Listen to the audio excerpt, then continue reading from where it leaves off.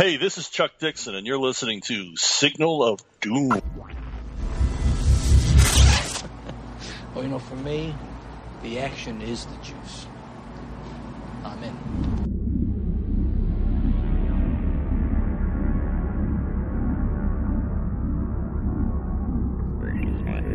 Hello and welcome to Signal of Doom, episode 261. I'm Dave and I'm here with Richard. Rich, how you going? Tired, but good, but ready for the show. Yeah, man. I mean, there's a bit of drain going on, a bit of a brain drain going on at Signal of Doom, but we are still punching. We're in the 10th round now. The feet are heavy. The arms are heavy, but you still got to keep going. You still got your reflexes. That's what it all comes down to in the end, Rich. Yes, let's hope my reflexes don't fail me. Yeah, well, then you'll be playing a memory, as I often say. So 261, we're doing James DeMatteis and Joe Staten, Batman Going Sane is our trade of the week. And very professionally, I've remembered to say the trade of the week at the start of the show again. And coincidence or planning, we have an interview coming up with James DeMatteis this weekend. He's going to be beaming in from New York City, and so we're going to be chatting to him later this weekend. This is a Friday night for me and Rich, but it'll be a Sunday morning for us, and we are looking so forward to that. It'll be the second time we've had James on the show, and I've got some questions for him. I don't want to reveal my hand right here and now, but I've been working hard on these questions, haven't I, Rich? Indeed. I have. It's been a project for me all week. Really, I'm really pumped up for this one. And we also do want to say thank you to JM, who, by the way, has been suffering COVID along with his wife, Rich, over the last couple of weeks. And we deeply appreciate him taking the time. And certainly, he had said to him if he wanted to push it back, but no, JM said he's ready and willing to go. So that'll be happening this week. So this will be going this weekend. So it'll be going up later this weekend as well. Now, Rich, what have you been doing in the last week since we've spoken? I haven't seen you, actually. Nothing much. 11 new Star Wars novels arrived. Bang. Jesus. So the collection 11. is growing. 11. Yeah. Are they all on that bookshelf in the sort of the lounge room where we used to record? Is that where you keep them? I need to rearrange things and possibly buy a new bookshelf, but that is where the collection is at the moment. Yeah.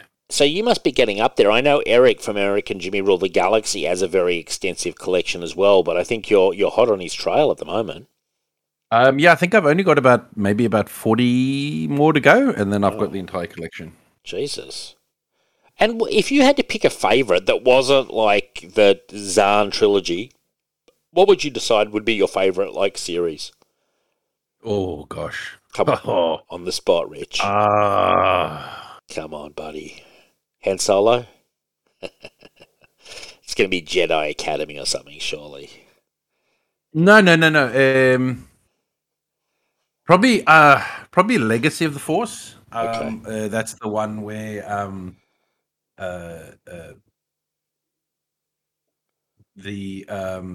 Jason Solo goes to the dark side, right, and basically throws the galaxy into turmoil. But I do love the follow-up series to that as well, which is Fate of the Jedi. Is that related to the Star Wars Legacy comics we did, the Austrian stuff, or is that totally separate?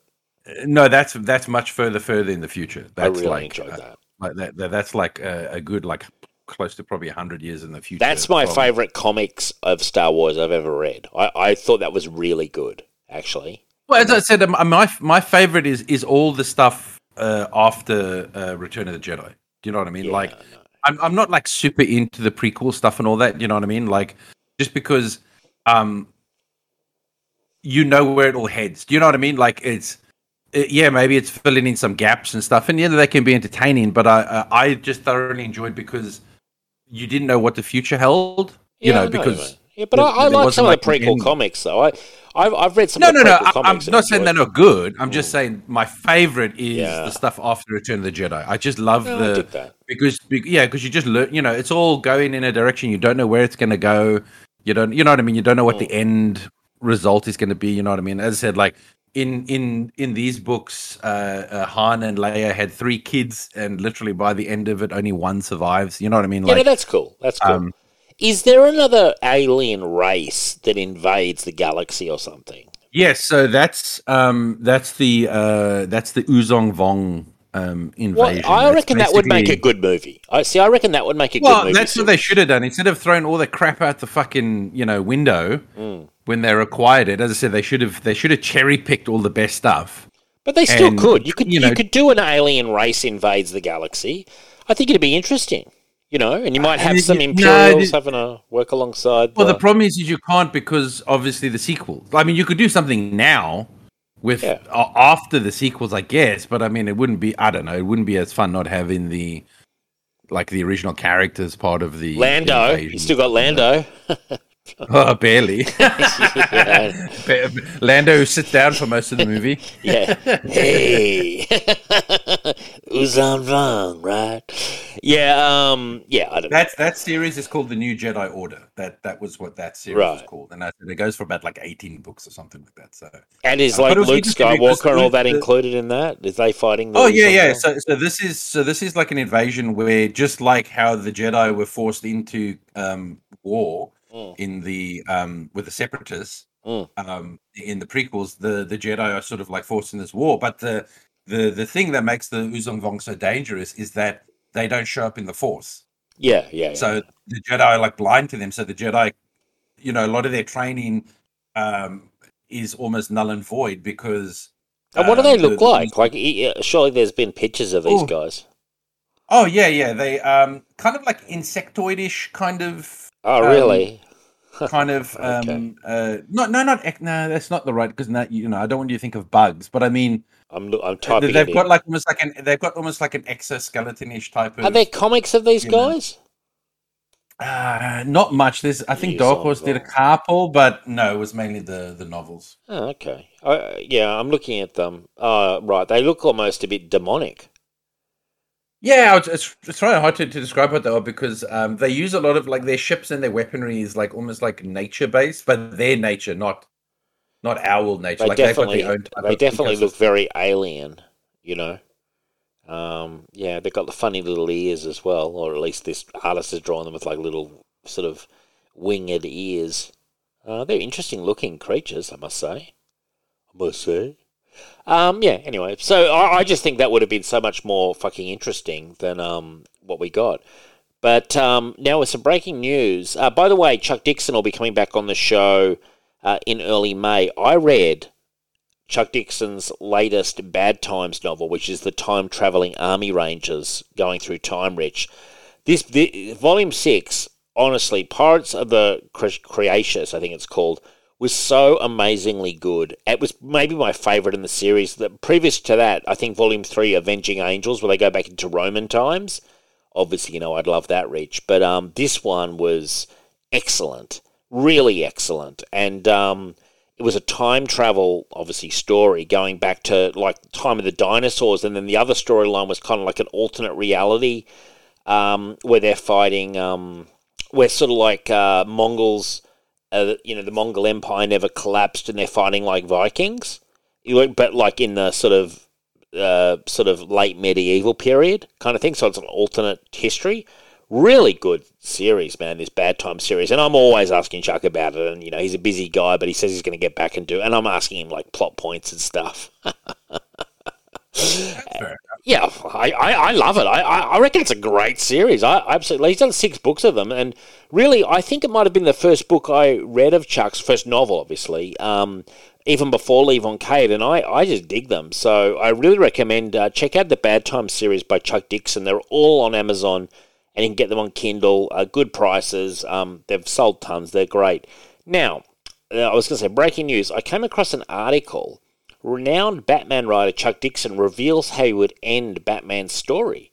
And I thought, well, this is interesting. Let's have a look. It's part of his Ask Chuck Dixon series of questions that he does. And he received a question from Aidan Belcher, who asked, there have been a lot of future Batman stories. Everyone's got their own interpretation of what happens to Bruce Wayne later on down the line in his career as Batman. I'm curious as to what your take was. What do you think happens to Bruce Wayne as time moves on? Do you think he would continue being Batman until it killed him? Or do you think that he would eventually retire and pass the cowl on? Well, here we go. Dixon responded, I would prefer to think he retired, and I actually did write a future Batman story, although it was re-edited weirdly to be presented as a contemporary Batman story. Archie Goodwin approached me and asked me if I would like to write a 3-issue mini that was basically towards the end of Batman's career, an imaginary tale, if you will, not necessarily supposed to be in continuity. And I said, cool, and Mike McMahon was going to draw it. Oh, that's Mike McMahon fan. That's 2000 AD, Mike McMahon. It was written as a futuristic story, and in the original version, we saw that Tim Drake had retired as Robin. He was a grown man with children, had a job in the tech industry. He's living in the suburbs. And Bruce Wayne comes to him for help, and Tim's like, no, I left that life behind. That scene had to be cut in order to make it fit current continuity, although the flying cars and ray weapons and bionics and all the weird stuff that happens that Mike McMahon drew so wonderfully goes unexplained because that level of technology and weirdness was not present in the Batman comics at the time, he recalled. Yada, yada, yada. The other strange anomaly in this 3-issue arc is Hadrian Armstrong, the general, who in then current Batman continuity was a child. I know that character, but in this arc was a grown man. I don't know why they didn't want it published the way it was, but sadly Archie and I had to work together to rejigger it as much as we could after all the art was done, so it's a weird reading experience. Returning to the original question, Dixon answered, but yeah, I prefer to think that Batman retired. Maybe after a crippling injury or problems resulting from Bane breaking him. I like the idea. I like the Batman Beyond interpretation that he retires and chooses a successor. I think that's a fitting end, so the Bruce Wayne story goes on, despite him having stepped back into the shadows. I have to agree with Chuck on this. And if you're interested, the Dixon's 3-issue miniseries for Batman Legends of the Dark Knight is where, which I've not read actually, is the one he's talking about with Mike McMahon.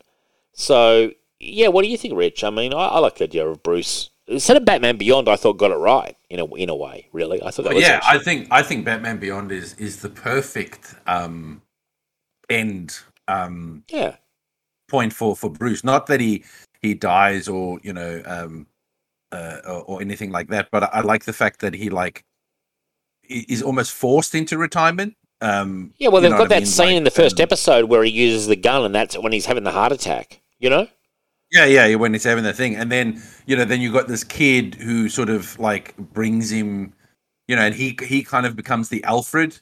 Yes. You know what I mean? Yes. Because it makes it interesting because, I mean, it's like a guy who could do the job and he's having to, in a sense, live through this kid, but also, know that he could do the job better than the kid. Well, in his prime anyway. Yeah.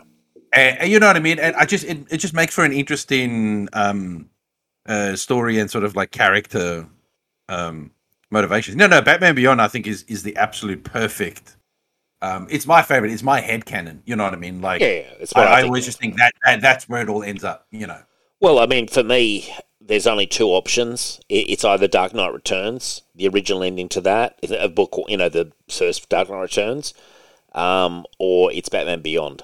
And I think they're the two that have ever really stuck with me in my head about it.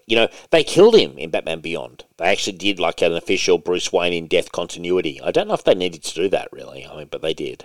It was quite that was just DC just doing shit because. But why though? I mean, we've got to kill Bruce Wayne in Batman Beyond. We've got to do it. Anyway. So there's that. That was breaking news. Rich, did you enjoy that? Now fantastic. I'm broken.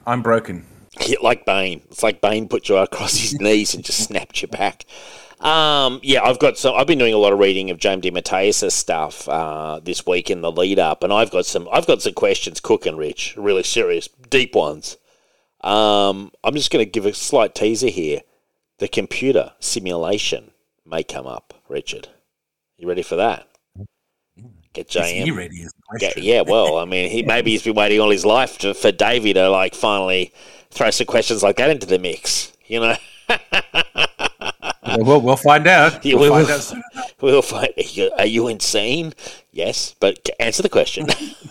That's beside the point. Now, Richard, I watched Death on the Nile, and I must say it was very good. This is Kenneth Branagh directed. He plays Poirot. Agatha Christie's Poirot. Really interesting book, actually. And I have read this book, but I read this book, God knows how long ago. So long ago. In the 80s at some point. I've really only read two Hercule Poirot books that I can remember. One of them was this, and the other one was Murder on the Orient Express. which ironically are the two that they've done movies for. They're the two that I read. I read more Miss Marple.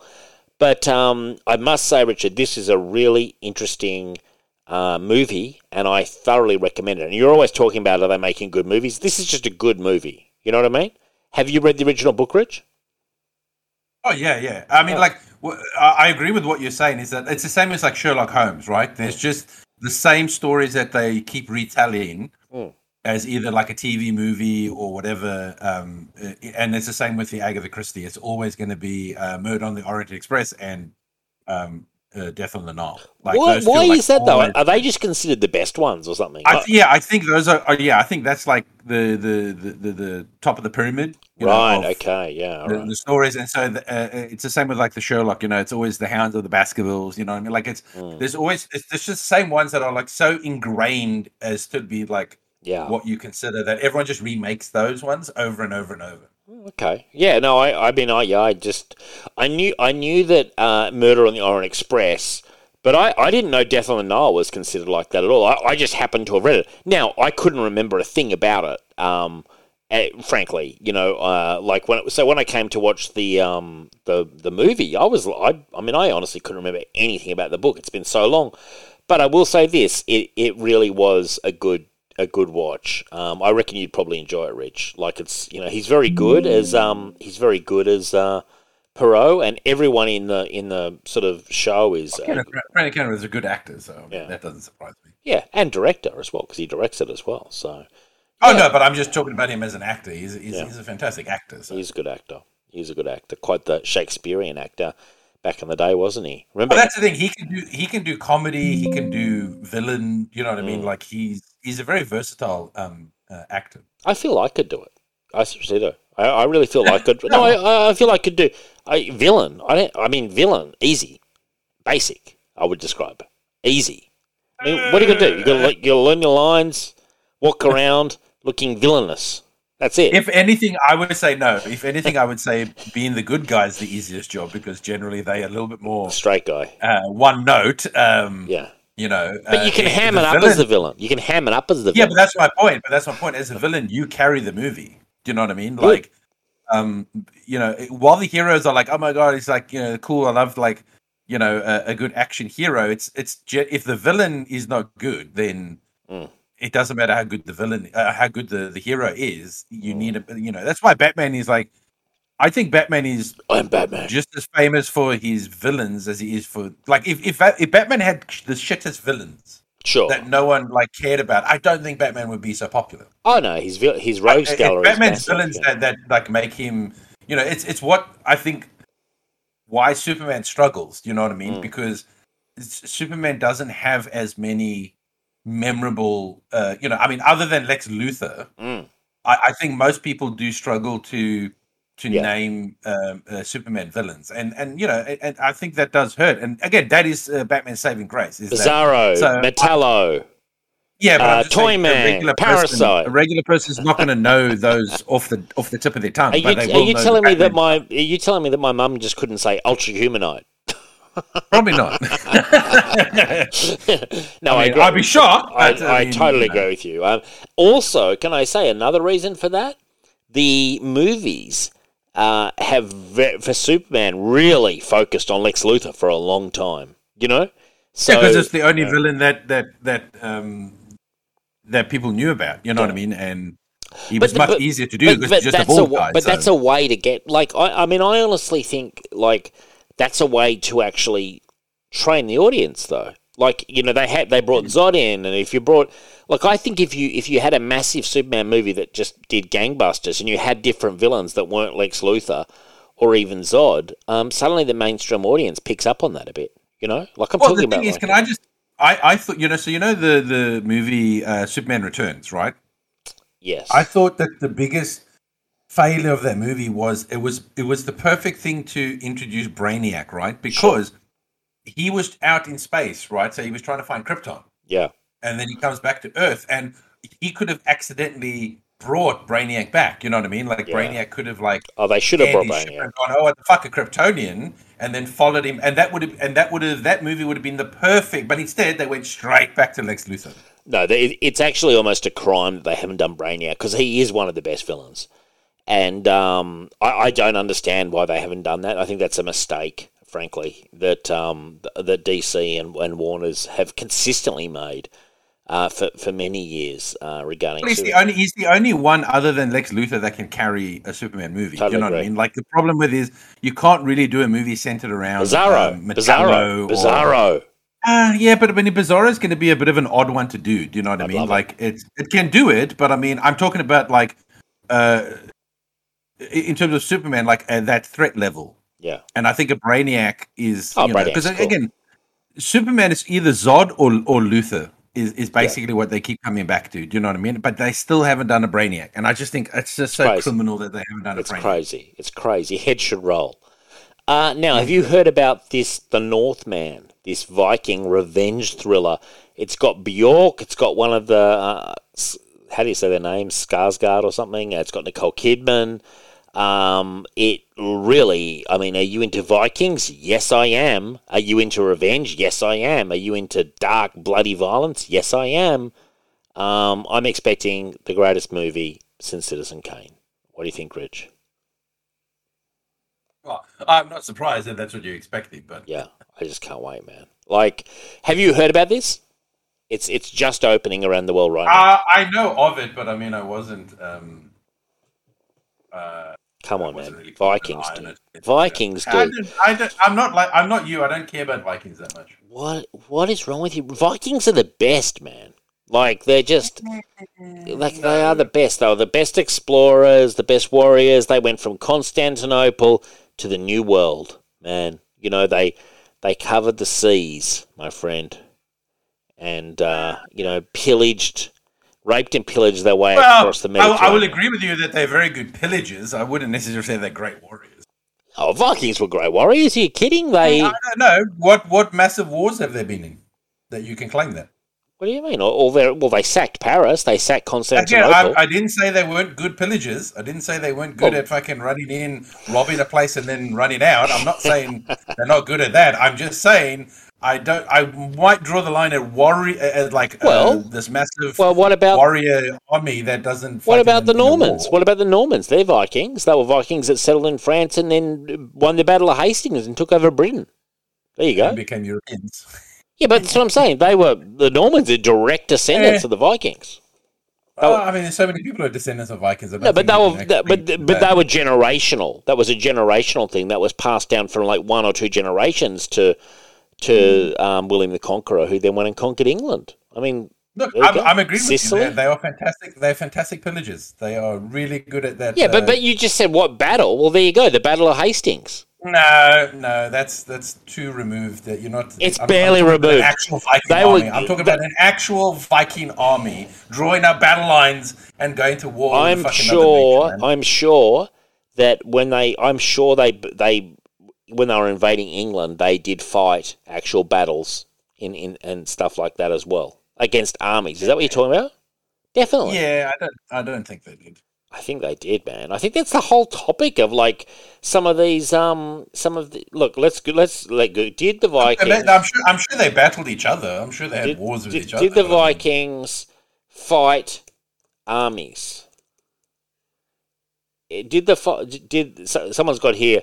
Did the Vikings and Spartans ever fight? Well, that was Jesus. The Vikings first invaded Britain in AD 793 and last invaded in 1066 when William the Conqueror became King of England. Blah, blah, blah. Did the Vikings conquer England? Yeah, the final Viking invasion is there you see, it's called the Viking invasion. That's the invasion where William the Conqueror won. So, I don't know. It's interesting. But yeah, I think they did. The Viking raids in England were sporadic. Yes, but I'm just saying, like, I think a lot of other, like, nations have, like, these massive wars or battles that are remembered. And I just don't think that you just don't think that with Vikings. You just think of sacking and getting out. You know what I mean? It's like quick strikes and stuff. You can say that's good. I'm saying they're good at it. I'm saying they're brilliant at it. I just don't know if they're really good at drawing up a battle plan when they go on a field to fight another army. I don't know, because I don't know if any real battles where they did that. You think about conquering Constantinople and they held the city to ransom and the emperor to ransom. They would have had to have fought fucking guards and an army in Constantinople, I assume. It wouldn't have been unguarded. They conquered Paris, man. You know, I think they did win, but I get what you're saying. They were more of a quick strike team kind of style thing, but I think as it went on, there were more armies later in the period. You know, you're possibly. As I said, I'm not massive into the Vikings, but I just feel like they conquered by bit by bit. Yeah, you know what I mean? Like over like time, just by here we go, only taking out. You know, I've got a list here: 5 forgotten Viking battles that shaped Britain's destiny. Blah blah blah. Yeah, it's all Britain though. The Battle of Hengsted's Hill. There you go, Richard. The Battle of Sinwit. The Battle of the Om. The Battle of Stainmore. None of it. I've never heard any of these battles. The Battle of Danes Wood. Jesus. All right, fair enough. Yeah. So it's all in England. Their biggest achievements are all on their tiny little island, is it? No. Well, this is the 5 forgotten Viking battles that shaped Britain's destiny. Oh, okay. Fair enough. So it's exclusive. No, dude, their biggest achievements outside of conquering England were sacking Constantinople and sacking Paris in terms of military victories. You couldn't get any bigger. They were the centers of the world at the time. You know, there were no bigger cities by that point. They were bigger than Rome. I think they sacked Rome as well, Rich.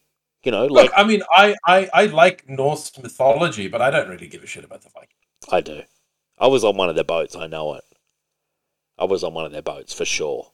I mean, we remember this with Assassin's Creed, where I said to you, "Is it real?" Remember that, where the part where he finds the Animus or whatever, he found that thing in the wall in the US, and he said, "This isn't for me," and I was like, "It's for me. This is for me." It was intense. Well, moving on from raving about Vikings from Dave, Judge Dredd the Citadel. So, Richard, I know Judge Dredd you like. You are aware of the Apocalypse War when that happened it was US versus, or Mega City 1 versus the Sov Block? Mm-hmm. So, I think, did we do it on the show? I may have done it with Stuart before you, but have you read it ever, the Apocalypse War?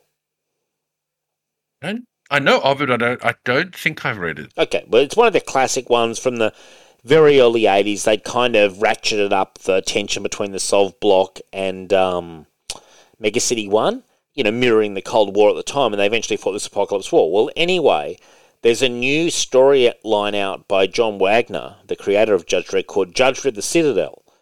The explosive and revelatory Judge Dredd graphic novel, The Citadel, re-examines events of the popular Judge Dredd Apocalypse War from a new angle. The Apocalypse War rages, and Judge Dredd leads a squad of cadet judges into battle, launching an assault upon the Citadel, where Sov forces have set up base. But now, 40 years later, former cadet Judge Winterton, on the day of his execution, will tell the truth about what happened during the Apocalypse War, why the mission was subsequently covered up, and the secret that Judge Dredd himself has been hiding for the past 40 years. The trade's out in July. It's in the weekly 2008 comic at the moment. I think there's 4 issues to go. We will do it on Dread or Dead, and potentially on the Signal as well. What do you think, Rich? I know you're not a big fan of prequels. What do you think about going back with John Wagner telling a story, the kind of hidden history? Do you like that? I like it. If done well, sure. Sure. If it doesn't, as I said, my biggest gripe with, as I said, prequels is how poorly so many of them are done, and how they muddy the original stuff. Do you know what I mean? Like when they retcon or contradict stuff previously. Yeah, but if you can do it well without doing that, then sure, I don't have an issue with you doing it if it maybe if it expands upon something or offers new light on something, but without damaging or breaking what's come before. I mean, I am glad that John Wagner's the one doing it. You know what I mean? Like the creator. Yeah. The guy who wrote Apocalypse War. Well, George Lucas created Star Wars, and he still mucked up the prequels. So. Sure. But yeah, but John Wagner's almost retired, by the way, so he kind of handed the strip off, but then he obviously felt like he had this story to tell. Now, Richard, something that I came across on HBO Max that I really was enjoying was the Vixen movie, the animated movie. Have you seen this? No. It's good, man. Yeah, Vixen, I think, was she one of the members of Justice League Detroit originally, back in the 70s or something, or 80s, whenever. I came across it. I think it's set in the Arrowverse. And I think, Yes, it is. yeah, look, I didn't realize that until we got into it, and then suddenly I saw that, that geeky guy who's in The Flash, the kind of tech guy, whatever his name is. He's kind of Hispanic. The guy I'm talking about, he's kind of got longish hair. The guy that plays Vibe. Right, okay. Yeah, him. Yeah, yes, that guy, yes. Yeah. So when he turned up, I was like, "Oh, it's like this must be Cisco, yeah." I was like, "This must be set in that universe," and it's actually pretty good. I've really been enjoying it. So I've watched about 3/4 of it. I had to take a break because I was tired, but no, it's actually cool. I like the character of Vixen, man. She was in. Am I right in saying she was in the Justice League later on at some point? What you talking about the cartoon? No, I'm talking about in the comics, post Morrison at some point. She's been in and out. Right. Okay. Yeah. Well, she's a cool character. Is all I'm trying to say. There's a character. Oh yeah. I mean, it's a. Yeah. I mean, I think it's cool. I mean, it's another Animal Man. Just she has a totem instead of just the powers. But I mean, yeah. She's got literally a totem that she wears around her neck, and then she holds a totem and she's got the power of an elephant or something like that, Yeah, I don't know. I like Animal Man a little bit better because I like that he is restricted by whatever animals are around him. Sure. And so he has to be creative in what he does. Whereas hers is fine, but it reminds me of the 80s. Of when people had a totem that they touched and then they. Almost like Brave Star, you know what I mean? Where you just tap into that same animal type of thing and all that. It's fun, but I mean, I if you had to ask me to choose between Vixen and Animal Man, I would choose Animal Man just because I think he's a more interesting power set. Yeah, well, probably right. But anyway, look, all I'm saying is it was a cool character. I do like it. Yeah, it was something I'm not super aware of who she even is. I knew her in the vaguest possible way, but it was actually a pretty cool animated cartoon. Now, something I want to discuss on Signal, Tokyo Vice is a new series on HBO Max, and Michael Mann directs the first episode, and it's got that Asian actor Ken Watanabe or something. Is that how you say his name? Rich, you'd be familiar with this guy. He's been around a million years. Anyway, he's in it. Yeah. The guy from the Godzilla where he's let them fight. Yes. So and he was also in The Last Samurai. Yeah. Look, I've only seen the very beginning. Looks really cool. Tokyo Vice, it's called. So I'm going to do a full review of that by the next time we come back. And by the way, after this week, I should mention. Sorry, I forgot to mention. We are going to have a week off for Easter. What's it about? It's like crime in Tokyo. I don't know. Actually, that's a good question. Oh, okay. So it's a cop show in Tokyo. I don't know. I was asking what it's. No, I think it's. Let's bring it up because I know more about it by reputation than anything else. I just checked to see it was there. I haven't actually watched it properly. Tokyo Vice. It's got that. It's got that guy from Baby Driver in it. Which guy? Okay. The guy that played Baby in Baby Driver. A Western journalist. Oh, that guy. Is that Emil Hirsch? Is that him or not? Someone else? I'm thinking. Oh, I don't know his name. Yeah. Sorry. A Western journalist working for a publication in Tokyo takes on one of the city's most powerful crime bosses.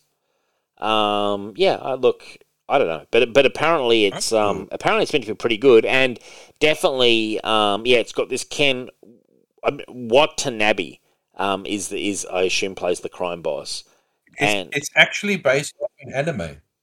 Is it really? Yeah, there's an old, it looks like probably 1980s ish called Tokyo Vice. Okay, cool. Well, yeah. Look. I'm going to check it out, Rich, and maybe you want to as well. And we can see how good it is, man. Is it going to match the hype? What hype? I didn't even know. Well, it's been getting a bit of hype. It's been getting a bit of hype because Michael Mann directs the first episode, and apparently did a really amazing job. Until you mentioned it, I didn't even know this thing existed. Well, there you go. I'm bringing the heat, Rich. So anyway, there'll be a review next show. We are taking a week off though, due to Easter and myself being extremely fatigued. And Rich is not far away now. Richard. Tom McFarlane Toys are doing a Night Wolf from Mortal Kombat. And Well, I know what Davey's going to be buying. yeah, well, I want to shout out to Brian Biggie at Inner Demons. He's the one who alerted me to this, and it looks fucking fantastic. I shared it on the Twitter account. Check out the at Red Lantern 2051's my Twitter. I am so thrilled about this Nightwolf, man. You know I love Nightwolf, dude. And just seeing him, he has the hatchets, the green glowing hatchets. Rich, you might remember them. I certainly do. Many a late night in the 90s with those hatchets, man. Flinging them at the opposition. What an underrated character Nightwolf is, frankly, Rich. Who's Nightwolf again? Come on, he's a Native American guy. He is Native American. Don't laugh. He is Native American, and he's awesome. I'm just laughing at you. I'm laughing at you. Oh, okay. Well, I mean, yeah, he's a fantastic character. For me, frankly, one of the heavy hitters of the franchise, and yet feels like he's constantly disregarded. And Tom McFarlane has just seen the light. And, all I can say is I am just so damn happy that Nightwolf is getting a McFarlane Toys release, and I certainly will be picking it up, Rich. There's no doubt of that. Now, what have you got to say about this, Rich? Ezra Miller, we covered last week his arrest in Hawaii, if you recall. He shoved some girl or something who was kept doing karaoke, he did something else, and then the couple that he was staying with took out a restraining order.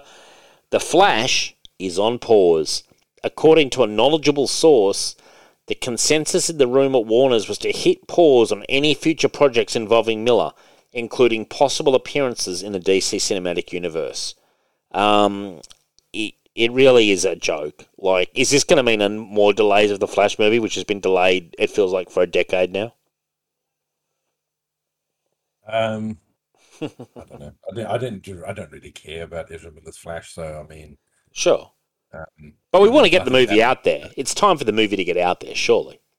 I don't think they're pausing that movie. I just think because that movie is pretty much done. Yeah. I think they're just saying they're pausing any further future projects with Ezra and like any cameos and stuff and all that. Yeah. Which is probably a good idea. Let's be honest, that the DC universe is like completely fucked up at the moment. So, I mean, who knows what they do on this film. Aquaman 2 is still coming out, isn't it? Aquaman 2 is still coming.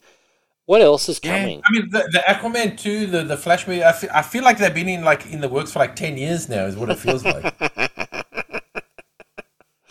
Well, the Flash, it does feel like a long time that this whole thing's been going on. Like, it has really been so long now that, and he was really not incredible as the Flash. Like, never at any point was I like, man, I tell you who's knocking out of the park, Ezra Miller is the Flash.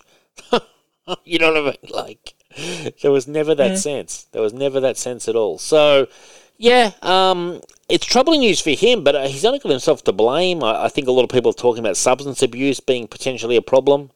It could be drinking, who knows what's going on with Ezra Miller. He seems like a clown to me, Rich. Would you agree? Yes. I mean, a clown. No, that's how I view the guy, a clown. He's just short of a red nose. Put a red nose on him, and then he's officially a clown. He feels like the guy who stumbled into a hit franchise, or stumbled into a profitable gig based on nothing that he's ever done. Really, I can't think of any movie. I know he was in one of the Fantastic Beasts movie, but I don't see any reason why they cast him as the Flash. In no way does he remind me of the Flash. I don't know. It's crazy. Yeah. I mean, his Flash isn't. His Flash is like a completely different creation. Like, sure. I mean, I could understand if you're like, oh, do we want to make him like Barry, or Wally? But I mean, the Ezra Miller is basically Ezra Miller Flash. It's not, I don't see Barry or Wally when I see his Flash. So as I said, I don't really care about his Flash. No, but I care that I almost want to. I care about moving past it, if you know what I mean. That's kind of what I care about at this point. Like, I feel the Flash is a cool character. I think they could do a lot with him, but I don't think Ezra Miller is necessarily, worth the price of admission kind of thing. I think the reason people are getting excited about his movies is much to do with Michael Keaton being in it than anything else, really. Oh, for sure. And there's multiple Ezra Millers in this movie, so it's like, oh my god. God, that's a lot of Ezra Miller. Exactly.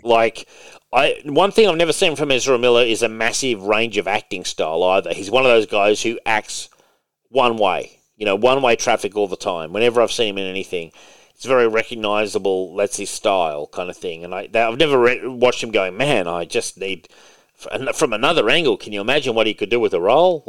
He's just not that guy. So yeah, look, it's interesting in the sense of like a train wreck is interesting, from a distance. But it sounds like Warners have finally just gone, we are sick of this guy. We are over this guy. He's just more trouble than he's worth. And he's not a huge box office, draw. So why are we persisting, kind of thing? Like, this is a guy getting arrested in Hawaii, attacking people in bars, Like, at a certain point, is it worth it? Not really. You become a bigger problem than anything else. Like, it's just like the whole. They could reboot The Flash tomorrow with a different actor, and I guarantee you it wouldn't hurt their box office one bit. Really, honestly, I don't think there's that many Ezra Miller fans out there that are like that passionate about his portrayal of the Flash. Oh yeah. But again, as I said, the issue. Look, so it's a weird thing because I feel like Marvel is trying to plan their movies too far ahead. Sure. With the same formula. But then on the flip side, I feel like DC doesn't even, like Warner doesn't even know what the hell they're doing. And there's no planning whatsoever. No. You know what I mean? In terms of not even like planning of trilogies of particular characters, let alone like, how does it connect and, how does it culminate into one story? It's almost like we don't even know what the fuck to do with these characters in their own movies. You know what I mean? Like, I totally agree. Going forward. So I don't know. It's sometimes I just want them to just like go fuck it. Just we're just going to do a new Flash movie, not Ezra. We're gonna do a new Batman movie like with this, and we're not gonna do the whole world building. We're gonna just give each character their own movie, and maybe they'll like peripherally like sort of be joined, but they fucked it up. So I don't think there's anything that can fix the continuity mess that they have right now, other than potentially, ironically, doing a complete reset, which I think is probably the most likely thing that will happen in The Flash. That this movie itself will be the reset button. You know what I mean? That there is potential for that. I think there is a potential that the whole Flash movie with all these multiple versions and everything could actually be them hitting reset, and that then they can recast and do whatever they want with whoever. I think there is a big chance of that, actually, because I think, as I said, I feel like they should just do whatever they like. In a sense, do what they want, right? So that means don't worry about if Henry Cavill's Superman. If you want Superman in a movie, it doesn't have to be the Henry Cavill Superman. Just fucking cast a new guy as Superman, and he can be a different Superman. Like your worlds don't connect anyway. It's not that important. You know what I mean? So so I don't know. No, I agree. Well, I mean, look, it's hard to care about this Ezra Miller thing. I just want to see the Flash movie, as you said, just for the Michael Keaton. Like, I just want to see what he does in the movie and how cool he looks as the old Batman. That's all I want to see. That's all I care about. I'm really looking forward to that part. Now, basically, Rich, something I want to bring up to you. Are you aware that this rumor has broken out about Doctor Strange 2, Multiverse of Madness, that a new recast Wolverine is going to appear? This rumor, I think we've reported on it previously months ago. It cropped up again like wildfire the other day on the internet. Do you think there's much potential that there could be a new recast Wolverine shown in this Doctor Strange movie? Yeah, probably, but it might not be the Wolverine going forward, though. It's the multiverse. Right, okay. So you're saying someone who's not Hugh Jackman, but is someone else, kind of. Why would they recast it and then not stick with it, though? Why would you do that? Well, I mean, you've got another. We'll bring this forward, right? Because we've got another thing here. When you said when the official Multiverse of Madness trailer dropped during this year's Super Bowl, many fans were convinced that Tom Cruise would be seen as Superior Iron Man. Yes. Right? So my point is, it's the multiverse. So you could just get an actor to be a Wolverine. Yeah. from some multiverse and then still save yourself what you can turn around and say, yeah, but that's not, that's maybe that actor does well enough and you want to use him or when you do the X-Men, but you can do that. You can safely just get a fan casting or just someone that you want to see as Wolverine just for this movie and go, it's the multiverse guys. Like it's, maybe it's an older fan casting of, someone else who never got, you know what I mean? Like, it doesn't have to be the new Wolverine. No, that's just a good point. A Wolverine. It's just like saying, look, let's just do hypothetical. If Tom Cruise does turn up in this thing, not that I think he will, but just say he did, I don't think anyone's thinking Tom Cruise is going to be Iron Man for the next 20 years. It would be stunt casting to get eyeballs on it, yada, yada, yada. But as you say, it could just be a one-off, because of the multiverse angle. Agreed? I mean, again, you can use it to maybe see people's reaction and see if that's a good fit for the Wolverine, but you give yourself an out by it being the multiverse. So, yeah. Now, also, Rich, something else, huge news. German authorities, in coordination with the US Justice Department, shut down the Hydra Market, a Russian-language site that they describe as the world's largest and longest-running illegal marketplace on the dark web. This sounds like some fucking Frank Castle shit, man, him going after, the Russian hackers. This news didn't get a lot of heat, and I almost want to say this. I think that they're trying to basically subvert the news, Rich. They're trying to, censor the news. But I got deep enough into the news cycle that I saw this, man, and it was kind of blink and you miss it. Because I've said before, do I think the governments are censoring the news that we get? Yes, I do. Do I think aliens landed in 52? Yes, I do. And this is another example, Rich. What do you think about this, shutting down this dark marketplace on the dark web, man? Like, are you picturing like a Frank Castle kind of mission? No, I don't think it'll be that savage. I think it'll just be a bunch of bureaucrats doing something, but I didn't even... Well, it's a... Hydra Market, man.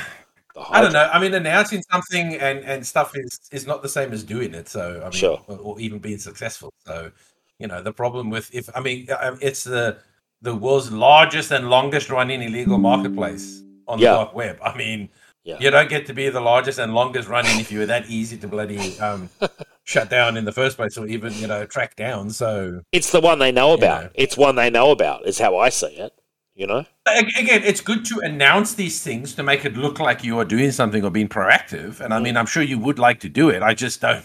You know what I mean? I mean, when you describe it as like the world's largest and longest running illegal marketplace, I just go, well, clearly you've had no success before. Maybe you'll get lucky this time or things will fall in place, but I wouldn't hold my breath. No, it's just, it just got me, man. What about me thinking I read the news and then I came back seconds later and it was gone? Was that me seeing into the program? You know what I'm saying? Did Dave stumble across a bit of truth in the program? If that's how you want to view it, okay, you can. Well, could be that someone just took the article down or something down because there was something infactual in it. Sure. Okay. Whatever. However you like to look at the world. I'm not sure. I'm not sure how I want to look at it, man. That's my problem. I'm well, you've got to make a decision, Dave. You've got to make a decision. I'm ready to ask JM. What does he think? Throw it over to him. He's the expert on like the supernatural and all this kind of stuff. Are we in a simulation? Yes or no? Red button or blue button? Go. Well, I already have my answer, but I mean... What's your answer? Yes. We are? No. Oh, what a shame. Yeah. Okay. All right. Fair enough. Unfortunately, I'm too much of a realist, Dave, and it would be nice to blame all of my problems on some fictional, ethereal sort of problem where it's not my fault, it's the program's fault. It's sure. No, I hear. No, I agree. My life's been programmed to be the shitty, and I'm like, I just can't do that. I can't do that. No, I hear what you're saying. Yeah, that's a good point. Like, I mean, we live in the prison we make ourselves in a lot of ways. Kind of cribbing from something I read recently, but kind of stuff, I'm a big proponent of taking responsibility for your own actions and not trying to blame it on some ethereal. I'm a big fan of not taking responsibility and just walking away. Yeah, well, moving fast so it doesn't catch you. That's what. Big fan of that. Almost like an arsonist. Yeah, just like I mean, you pretty much just described an arsonist, like light the fire and run. let it fucking burn, man. You know, like. Anyway, now I've got a new section of the show, Rich, and I'm not 100% happy with my title so far. I'm calling it Halo Cast. What do you think? Is it good to describe Halo? Like, have you got a better title for my show than Halo Cast? Well, what's the point of the segment? Describing the Halo show, the Halo TV show, you mean for discussion? Yeah, exactly, yeah. Halo Cast is what I wrote down, but I wanted to throw it over to you. Have you got something else other than Halo Cast to describe the Halo? Because you've played the games and everything, you know. Geez, I don't know because I mean, well, I mean, you could call the segment. I mean, you keep it very simple and just call the segment "How Bad Is Halo?" Well, have you watched any of it yet? Because we watched episode 2, which was slightly better than episode 1. I will say that it was slightly better than episode 1. It was about a 6 out of 10. This one. No, again, it's not a real Halo show, so I have no interest in it. Sure. You know what I mean? But unprofessional. I mean, what about being on the show and having to review everything? You know? No. But as I said, if they made a proper Halo show, I would review it for the show. But I mean, I'm not going to be watching I'm not going to watch a fake fan-made Halo show that is not actually Halo. I feel like that's just that's pointless. Let's have a look here and see what it's got on Metacritic. Because I'm giving it a 6 out of 10 for episode 2. Well, look, there you go. On Metacritic right now, it's got a 61, which is generally favourable reviews, so it's in the green. And I gave it 6 out of 10. It's just in the green. Just. Like, it's just above 50. Like, it's just above, like, middle of the road. Like, it's not great. It's got a user score of 6.1 and a Metacritic score of 61, so they're the same. You know, look, I'd give episode 1 5.5. I'd give episode 2 6 out of 10. It's okay. Like, frankly. By the way, a better name, you can call it the Halo Reflection. Halo Reflection. Okay, fair enough. We'll call it that. All I want to say is this: if someone is out there who has watched the actual show and played a little bit of the games, please write in with your thoughts, because I haven't played the games at all. And I don't think it's a great show. Like, Michelle and I said to each other, like, after the episode, it's just on the borderline of being watchable, kind of thing. But Dave, that's my point. For someone who hasn't even like really played the games, right? You like who's not really like invested in the games, the characters, the lore, right? Sure. The fact that you just find it passable. Yeah. Just imagine what an Halo fan would find a show that you've deemed just passable. Sure. Yeah. No, I agree. Do you know what I mean? And that's why I'm not going to, like, there's enough crap I have to read and watch for understood. the podcast. I'm not going to watch something that I'm a massive fan of. Yeah, that's disappointing you. Which is just going to aggravate me every week. Yeah, that's fine. Well, that's why I'm doing it. That's why I'm doing it. So I will say this. I'm not going to waste a lot of time talking about it because it wasn't that great. I'd give it a 6 for episode 2. It had me interested. In Halo the games, though, I wanted to ask you this. Is he often on the run from, like, the government or the military or whoever the hell that No. That is something that only happened in Halo 5. Right. It happened at the end of Halo 4. That he kind of goes rogue, but Halo 5 is massively centered around him sort of going rogue. So it does, but the first 3 games, he's yes sir, get the job done, sir. Yeah. Let's kick their asses, sir. Like this show, as I said, this show's not Halo. Like it's not. The character isn't accurate. You know, as I said, like it's so weird to me because they are actually making the Mandalorian, right? Because they've even given him a young sidekick. Yes, with that chick. You know what I mean? But then they don't have the balls to keep the helmet on like the Mandalorian did, and save it like sparingly of him taking his helmet off. And then, of course, he takes the helmet off. I'm so sorry. The guy just looks so derpy. Like he does. Yeah, I agree. It bothers me seeing him that often because I believe he has the helmet off for most of episode 2 from what Yes, he does. A friend tells me is pretty much the whole episode. It's got the helmet off, and I'm like, I'm not interested in seeing a show where it's a guy cosplaying as Master Chief with his helmet off, like entire fucking show. I just don't care. Yeah, fair enough, man. Fair enough. I don't care that much about either, but I will watch one more episode. I'm right on the verge. It's actually a bit of a slow period in terms of like stuff coming out, so I've kind of given a bit of time, and I like to give shows like this a chance, but we're thinking of flicking to The Expanse instead for a sci-fi show, which is on Amazon. So, The Expanse got much higher production values than the Halo, from what from with the snippets that I've seen. Which is so weird though. Like you would think Halo, like with the built-in audience base of the Halo games, you'd sink a lot of money into Halo. I would have thought, like. It's kind of like Assassin's Creed. If you can make a good fucking show, the amount of people who play those games that would turn up to watch the show is enormous before it even crosses over to the mainstream viewing public. Like there's a built-in audience. That's how I see it. Yeah, but that's the problem with the video game movies and TV shows is they don't give a fuck about the built-in audience. They only care about the normie audience. Yeah, I think that like after the failure of the Assassin's Creed movie, which even I have to say was awful, you would think that these games are going gangbusters. It's not like these Halo games and Assassin's Creed games are huge. At a certain point, the audience does want sort of like a bit like the game. You want to capture a bit of it, and then I think the sky's the limit. Anyway, all I can say is there's nothing exceptional about the Halo show at all. Like, the fact I'm giving it 5.5 for episode 1 and 6 for episode 2, and I'm feeling like I'm slightly generous.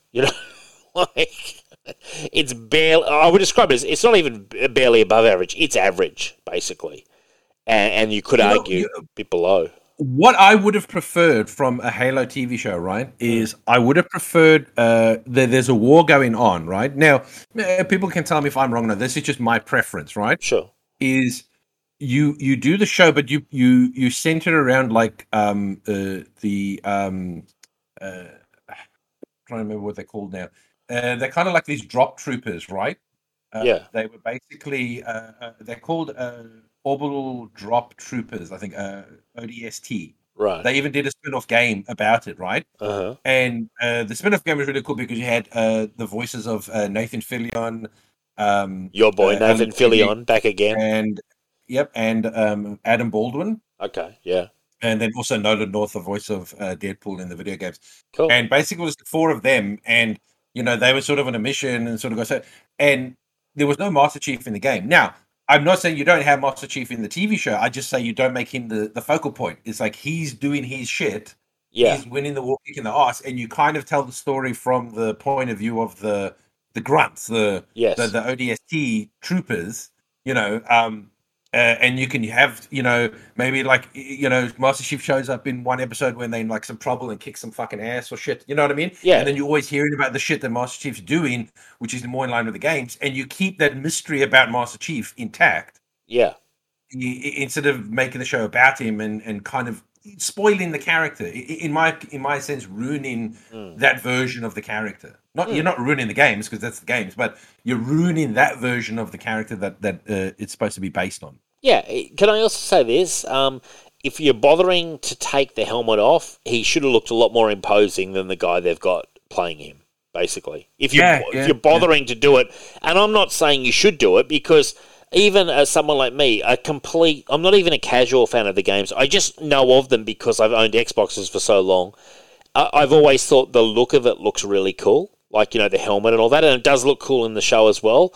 You take that helmet off, and it's not imposing at all. It should have been like a really tough guy, maybe with a few scars. It's just, I don't know, it's like a poor man's Lee Schreiber is the guy they've got for it, it's just not good. And, it's a failure. And that comes down to casting, because I'm sorry, casting, look is big. When you're casting, like, for a show like this, like, it's important that if you're going to take a helmet off of Master Chief, that he looks imposing as fuck, I would have thought, Like, I would have thought that's crucial. But anyway, so they've fumbled the ball there. Now, Rich, this isn't confirmed. Now, have you seen Morbius yet? No, we need to go watch that together. We do need to go watch it, and in fact, I would like to see it if we can next week. Now, are you okay with a slight spoiler? Sure. Okay. Now, this is from my colleague at work, and look, I've not seen this confirmed on the internet, but he's saying Blade is in it at the end. So spoilers, kids out there. Briefly, though, and he wasn't that impressed, because he and I are both huge Blade fans, and I said, how was he? He goes, look, mate, he was in it, 2 minutes, and it's just at the very end, and he sort of threatens Morbius. Like, I said, how did he compare to Wesley? And he said, not even close. Not even close. No, those are very hard shoes to fill. I feel sorry for anybody who has to fill in the shoes of Wesley Snipes as Blade. Like, his Blade is just, it's iconic. It is, yeah, I agree. So anyway, look, I've not seen this confirmed elsewhere, but I do want to see the movie, Rich. So maybe we should make some time next week before I go away. Yeah. Well, we've got time. We can go next week. Yeah, let's do it.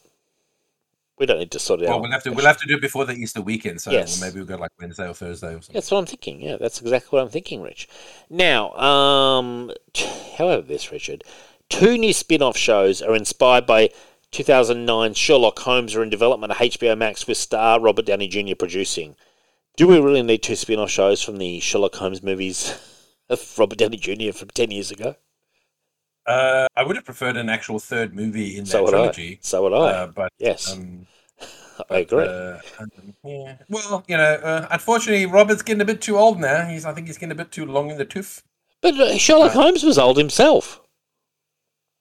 No, but I mean, actual Robert Downey Jr. I just don't maybe think he's as I don't know. Maybe he's just not as fit or as active as he used to be when he's trying to pass it to just getting into producing now and maybe not doing as much acting anymore. Yeah, but like, dude, who wants to see spin-off shows of Sherlock Holmes? Sherlock Holmes is a star. What are these Watson shows? Like, who else is there? There's the brother, I guess. There was the sister in the...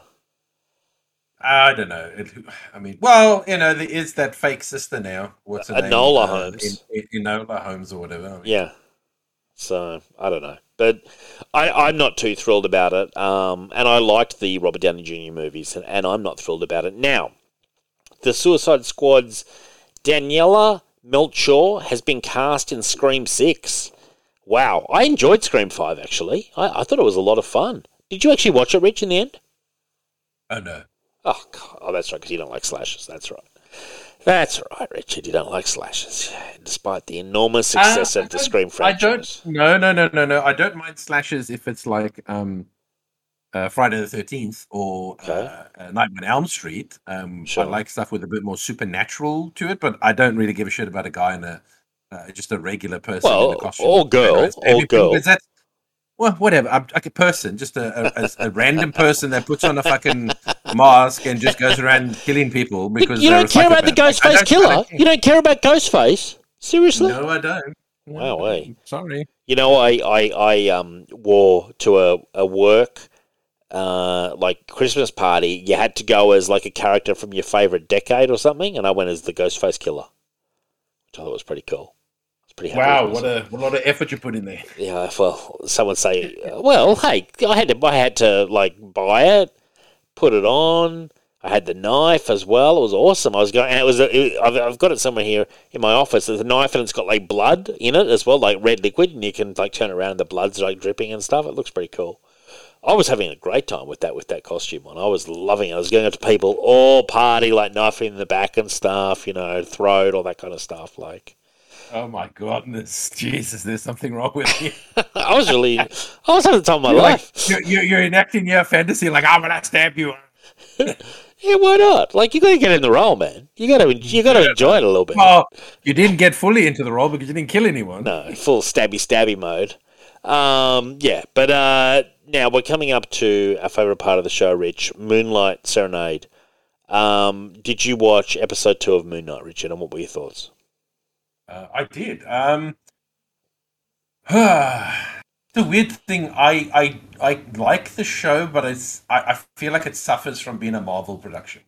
Okay, in what sense? Lack of violence or what? No, well, the lack of violence, but I would have... the jokes are not landing for me.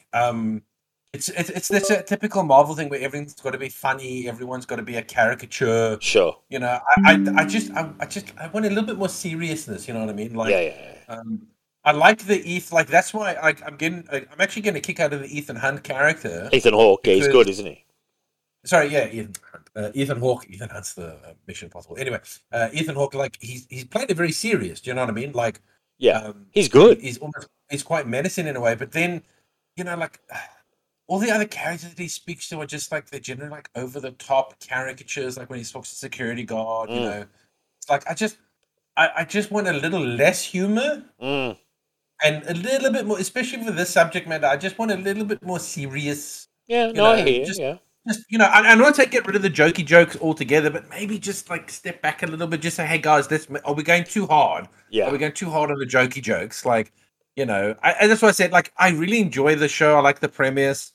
I'm enjoying the story. It's just that it just reminds me every time that it's a Marvel production because it's constantly trying to be funny, and I just wanted to take a break from trying to be funny all the time. But other than that, that's the only real nitpick I have is the constant wise cracking sort of stuff. But other than that, it's pretty good. Special effects are really good. I quite like. I like the idea that the white suit is when Steven sort of summons the suit. Yeah, Mr. Knight. As opposed to Mark. I like that sort of thing. That was kind of cool. I thought, I'm interested in to find out more about the Egyptian gods and all that, and what's happening and stuff. So we'll see. I am enjoying it for the most part, but as I said, I need a break from the jokes. Okay, I am overall enjoying it, but I will say this, and Michelle made the same comment. I felt they leant far too heavily on the Stephen Grant character, the wacky kind of like, so, we're supposed to find him really kind of amusing, and it felt like a real repeat of what they'd just done in episode 1. So I felt like we've already done episode 1, why are we doing episode 1 again? I wanted to see more Moon Knight. I just felt the story should have been moving on a bit faster. Michelle made that comment, and I totally agree with her. You know what I mean? I felt like we did episode 1. Why are we doing it again? Ethan, I agree with you from that. Like, I do agree with you. Like when it started, you're like, oh, we're back to the. But I think it moved on from that pretty quickly because we definitely got more story development. We met the wife of Mark. We got a little bit more explaining of who the Ethan Hawke character is and the god that he's serving. So I mean, I felt like I had that fear as well from the start, right? When he woke up in the bed and I was like, fuck, are we going back to the whole? But once he got fired from the museum, I thought it picked up and started like progressing and then it ended with him in Egypt. So I agree with you, but I did think that they moved on from that pretty quickly. Yeah, fair enough, man. Look, I mean, I enjoyed it. I agree with you. I did like the look of Khonshu. I didn't like that he was invisible and they were fighting something invisible. I didn't think it looked really very cool. But I did like the look of Khonshu when you could see him. I also liked the explanation for the Mr. Knight suit that was like the Warren Ellis kind of suit, wasn't it? Wasn't that the Warren Ellis? Was it Declan Shelby? I'm not sure who it was. It was someone with Warren Ellis who did it. And I liked that explanation for it. I thought that was a good explanation for why he was fighting like that. Can I say I actually like that like what they're fighting are invisible because it still leaves you with that question of is it all in his head? Do you know what I mean? Yes. Like it's still playing with that like what's real, what's not real. Now again, he did attack the woman, but again, for all we know, everything he's doing he's imagining. Do you know what I mean? That's the whole thing. Like he could be imagining the bad guy. He could be even imagining his wife. Because remember, no one else has really interacted with his wife other than him. Yeah, no, totally. You know what I mean? Like, maybe I'm reaching in too much, but I kind of like that it's invisible because it's still leaving you with that, like, what's real. And, that we're dealing with someone who's clearly not, he's having, obviously, some sort of mental breakdown. He's, got a split personality and stuff and all that. So I like that it's funny because then you're not having these people screaming in the streets. You just see these people going, "What the fuck is this wackadoodle doing?" Like, the one person going like, "Is he having a stroke?" And then the guy's, "No, he's just a posh drunk because he was in the white suit." You know what I mean? And he just looks like a drunkard in the streets. And I quite like that because it still plays with the what's in his head and what's I not. love that concept, and I put this out there on. I totally agree with you, Richard. I read intermittent Moon Knight over the years, so like I read quite a bit of the Doug Munch stuff, and then I was reading the Charlie Houston stuff, and I read some Bender stuff, and I read this, and I read that. I read Jeff Lemires, and I read Ellis, and I was always like, is it the God? I mean, they seem to vary on if the God was real or not.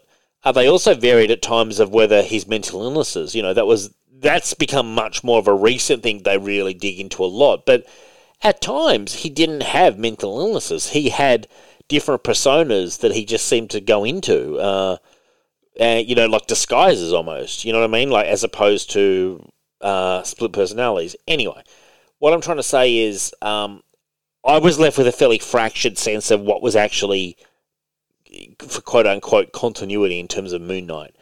And I like that this show, hopefully, isn't answering these questions 100% of the time. But so I put a question out on Into the Night, Ray's show, and I'm going to read it out, Rich, because I was in a deep mood this week because I was reading all about James DeMatteis and was just channeling a bit of inner depth, Rich. Not one of my specialties. But it was rising to the surface, and so I wrote a question out to the audience on oh man, where the fuck is it? Like, there's just so much shit going on. Oh, you know what? I know how I can find it because all these people were commenting on it. So let's find it. So Dave's question on Into the Night. Here it is. Okay, so I had a discussion point which I want to talk about on Signal of Doom, but I want other loonies' views. I saw a recent article about whether Khonshu is a real god, as in an actual divinity in the MCU, or is it more likely to be some kind of advanced life form such as the Asgardians, or perhaps something extra-dimensional like an entity? Anyway, curious what you guys and gals thought as you were the experts. And there was a range of, questions. Some people saying they like it when he's ambiguous, or, is he real or is he just in Mark's head? Charlie Esser, who's at Capes Lunatic, said, I think the story is better when it's unclear if Khonshu exists or is a manifestation of Mark's psychosis.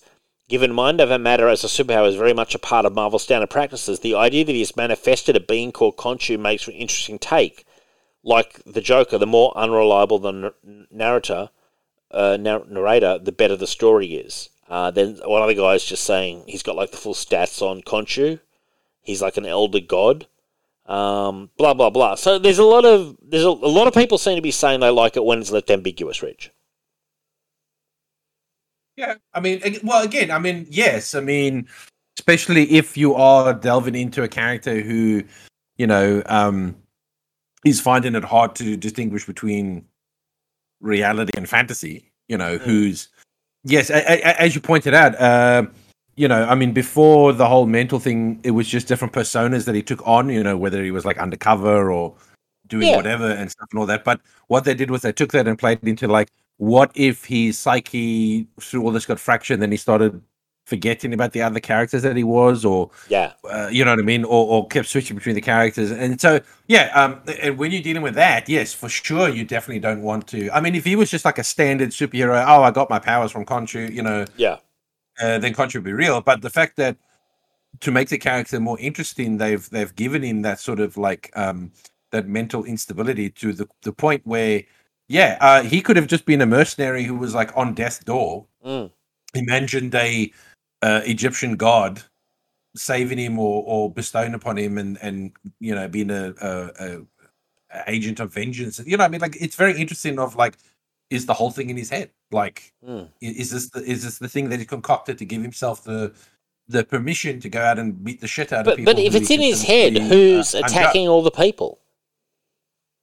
If it's in his head, who's... Because Khonshu was actually destroying other people in the crowd in this show.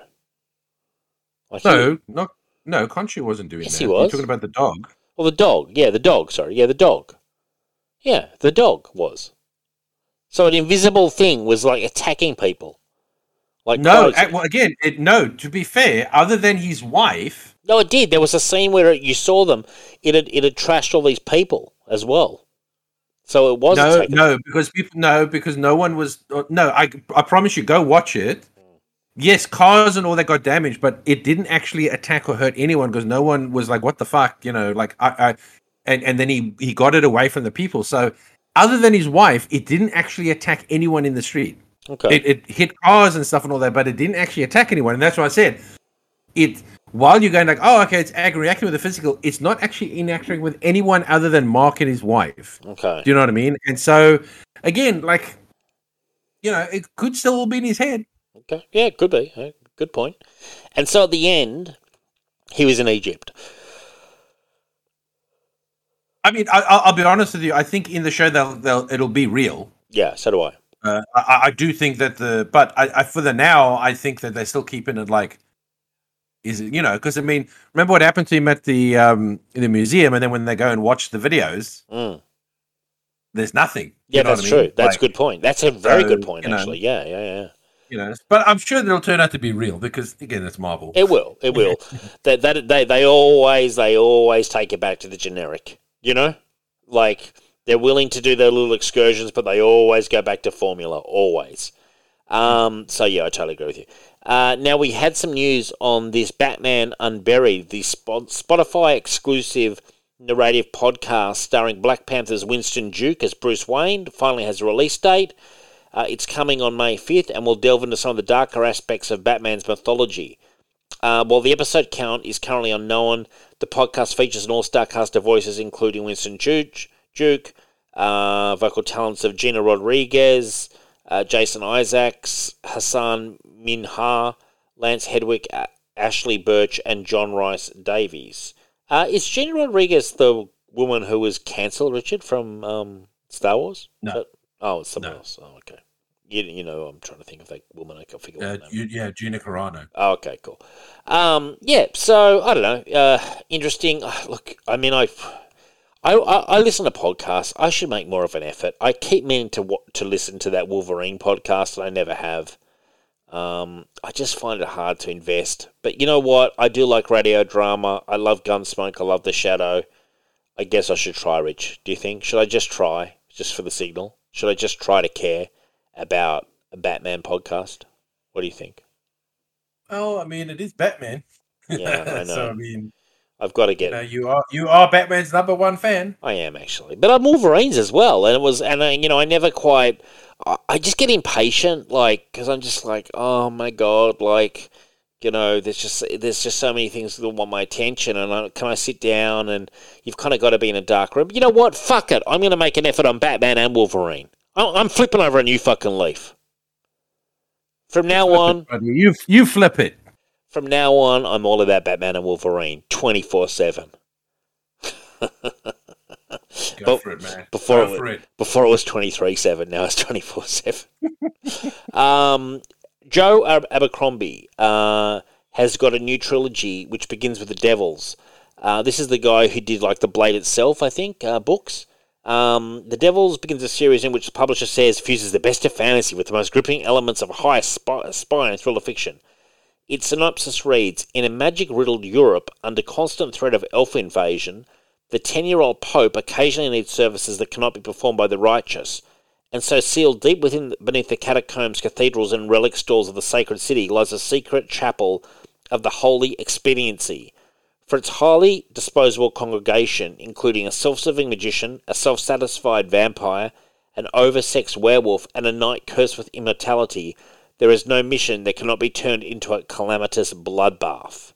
That actually sounds pretty cool, I think, personally. Have you read any of his books, Rich? No, I don't think so. The Blade itself is the first one, I think it's called, and it's actually pretty good. I've read about half of it. It's a good read, actually. Yeah, look, it's kind of dark. They call it grim dark fantasy, but it's actually got a fairly large. What I've read has got a fairly large dose of black humor in it as well. It's quite good, but it is that darker style of fantasy. Yeah, he's one of those authors where when I worked at the bookshop, I would see his books like all the time, but I just never never really partook. Now, Richard, do you want to partake in telling us the newest and most ridiculous Jared Leto story that's here in the news next? Have you got it in front of you? Because let's have a read of this. It is really quite pathetic, frankly. Morbius director Daniel Espinosa confirmed that Jared Leto would remain in character and use his crutches to take bathroom breaks. He eventually made a deal that the crew would take him there in a wheelchair to speed up the process. According to Sony Pictures, the film finished its 3-day debut with 39.1 million, which, while not the numbers posted by its shared universe stablemates, Venom and Venom Let There Be Carnage, those opened at 80 million and 90 million respectively. It also not the disaster of, say, 2015's Fantastic Four. Yeah. Additionally, as Sony only spent a reported 75 million on the film, Morbius earned more than half its production budget in its opening week. Yes. In a different era that would be considered a great debut for a new release. Yeah, but I mean, did Venom come out during COVID? I don't think so. I don't know, but I think the point I was making, which is how ridiculous is this story that this guy Jared Leto, once again proving what a fuckwit he must be, he's insisting that he needs to take his crutches to the bathroom, and then he has to be, because he's taking so long, he actually has to be wheelchaired to the bathroom. He can walk. You know what I mean? Like it's becoming readily apparent. He's one of these weirdo thespians. Okay, he's one of these like everyone wants to be a Daniel Day-Lewis. Sure. Do you know what I mean? Like everyone, because he's renowned for like staying in character. Yeah. Until it's done, until it's finished, and all that sort of stuff. So, but I think people like Jared Leto and all that, they take it a bit too far. I really kind of think about that. I mean, at the end of the day, you're a bloody actor. Do you know what I mean? Like, yeah. I'm sorry, but you should be able to switch it off and on. Like this whole like, oh, I've got to get into character. It's like, no, the whole point of acting is that you don't live that life. Exactly. You're not that person. You're pretending to have that life or be that person. You don't have to. You don't have to live that life to be able to act it. Do you know what I mean? It's almost amateur to me. It's almost amateur. Like. It's ridiculous. Not amateur. It's one of those things where some people just take it too far. Yeah. You know what I mean? Like, in fact, it's like it's not amateur. It's basically like it's a professional who's like uber committed, but committed to the point of parody. Committed to the point of just absurdity. Well, there's that famous story with Dustin Hoffman, where he was going on and on about all the different things he was doing to get in character for Marathon Man, and Laurence Olivier said, "Why don't you try acting, my dear boy?" at a certain point, it's like, calm down, like learn your lines. Like I understand wanting to be in character a bit on the set in the lead up to your scene. You know what I mean? Like getting it together for like 5-10 minutes beforehand. But Jared Leto takes it to a ridiculous level, which I agree is so easy to parody. And obviously no one tells him no. He doesn't hear the word no ever in his life. It's crazy. Now, how about this? Prolific Punisher writer Carl Potts, who was a great Punisher editor and writer on Punisher War Journal, now he created Alien Legion. He revealed that Disney have spent $6 million on rewrites for an Alien Legion script. It's been passed around many a hand in Hollywood, the Alien Legion stuff, and he's the creator of it. Chuck Dixon wrote a big chunk of Alien Legion in the 80s, like a lot of Alien Legion, and it's good stuff too. But yeah, that just shows you how much money is spent in Hollywood on a project that just gets passed around in development hell, Rich. $6 million, and cameras have never started rolling on an Alien Legion film. That is, it's crazy. I saw Chuck made a comment on Facebook, "Where's my cut?" Because he wrote a huge bulk of storylines for the comic. But yeah, and now Max Payne 1 and 2 are both being remade by Remedy, Rich, with AAA funding from Rockstar.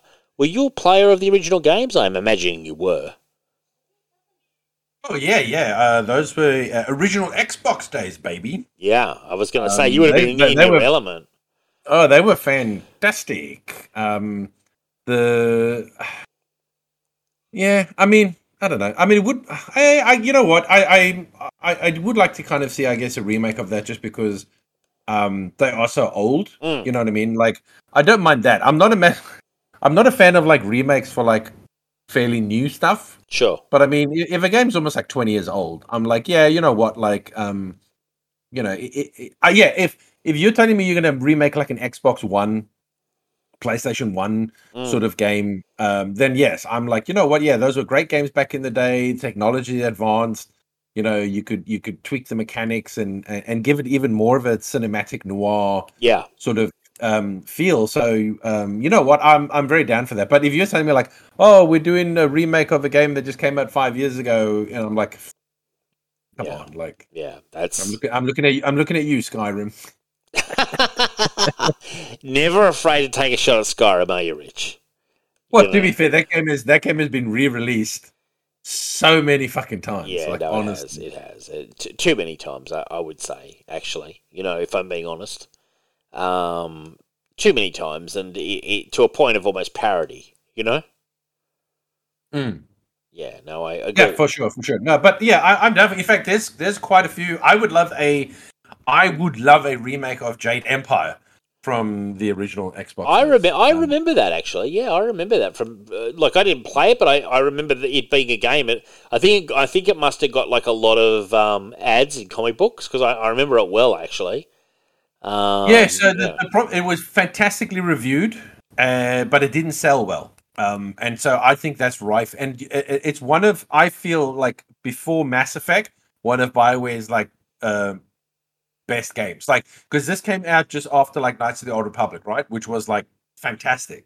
Yeah. But then they took what they learned from there, and you know, now they were starting to like, we want to make a console game, right? So, you know, we want to get into the console market. So this was their first foray into like making a game like really centered around the console. And what was the storyline? What was the? Oh, you know what? It's basically, it's a kung fu, you know, martial arts in a fantasy, Chinese world. You know what I mean? Like, it's not like historical. It's more, you know, there's flying vehicles and stuff and all that. But it's more of a fantasy, and you fight ghosts and, you know, creatures and stuff and all that, and you learn new martial arts and all that. It's very like action orientated. Yeah, you know, it's not the click sort of game. But I don't want to spoil it because it's got a fantastic twist. Okay, cool. You know, so it starts off as like a revenge. You know, and someone kills your master kind of thing in your school and crap and blah blah blah. But it's got a fantastic twist to it that I would even encourage people to play it now. Even on like original Xbox, I think it's backwards compatible on all Xboxes, so you can play it on the 360, the One, or the X. It's got such a good story and such a good twist. Okay, cool. Well, that's cool. Yeah, I mean, God, if a game, you know, manages to sustain interest over so many generations. And by the way, how is your Xbox going, Rich? Your new Xbox? Fantastic. I've bought a lot of games for it, but unfortunately, all I've been playing is Elden Ring. Yeah. And what level are you now in Elden Ring? 70, I believe. Wow. Oh, by the way, I asked Dion. He has completed everything in the game. He's actually 100%ed it. So there you go. Okay, fair enough. Yeah. No, I asked that little guy. I challenged him the other day, and he's 100%. I'm impressed. And he did it in how many hours? I don't know. I don't know. Because as I said, there's like 100 bosses in the game, and I mean, if you told me that he's beat every boss, 20 hours, I don't know if I believe that. He's beat every boss. He's beat every boss in the game. He told me that himself. Fair enough. Yeah. He has been playing a lot because he had the baby, so he was, you know, would have the baby in his lap and be playing, kind of thing. Oh, so, I think this game might actually take me the entire year to finish. Yeah, because I'm only in like the third area. So I fully completed the first area where you start. And then I've fully completed the second area, which is the swamp. The swamp area, yeah, that's where I am. Yeah, the Lunia, where you go take on the magic users in the academy. So I've completed that, and I've now moved on to this other area where, by the way, you've got to fucking fight that. You have to. It's optional. But you have to basically, you have to fight. You can fight Godfrey again in one of those jails. You know, the platform that takes you down. But then there was another version of that fucking Margit that showed up when I was running through this area. He just fucking appeared, and I was like, "What? No, not you again." Yeah. Yeah, he was challenging. I don't know. Like, interesting that they're going back and remaking games like that, and I guess we'll probably see a lot more of that as the years go by, Rich, that they'll reboot a lot of, I think they should. Like, I feel like Xbox has got a very untapped, because you got all, a lot of Xbox. Again, I'm not one of those people because I don't really care about exclusions that much. Like, as long as it's a game I want to play, that's all I care about. You know what I mean? Sure. And most of the good games are multi sort of platform games, like Elden Ring and stuff and all that. So, there's always something for me to play. So I'm not big on that. But I think that Xbox has got some really good exclusive games from the original Xbox that I think, like they are making another Fable game, which is good because I believe that was exclusive on Xbox. I think it was, yeah. But they've also got other games like Armed and Dangerous, which was a fantastic game back in the day by LucasArts. Very wacky, very you play it and you feel like, what were they smoking? Yeah. When they made this game, it's so LucasArts back in the day of like Monkey Island and stuff and all that. Like, they've got some really good and IP that I just think they should go back and say, guys, like the original Xbox did well, right? But we didn't really have a successful 360.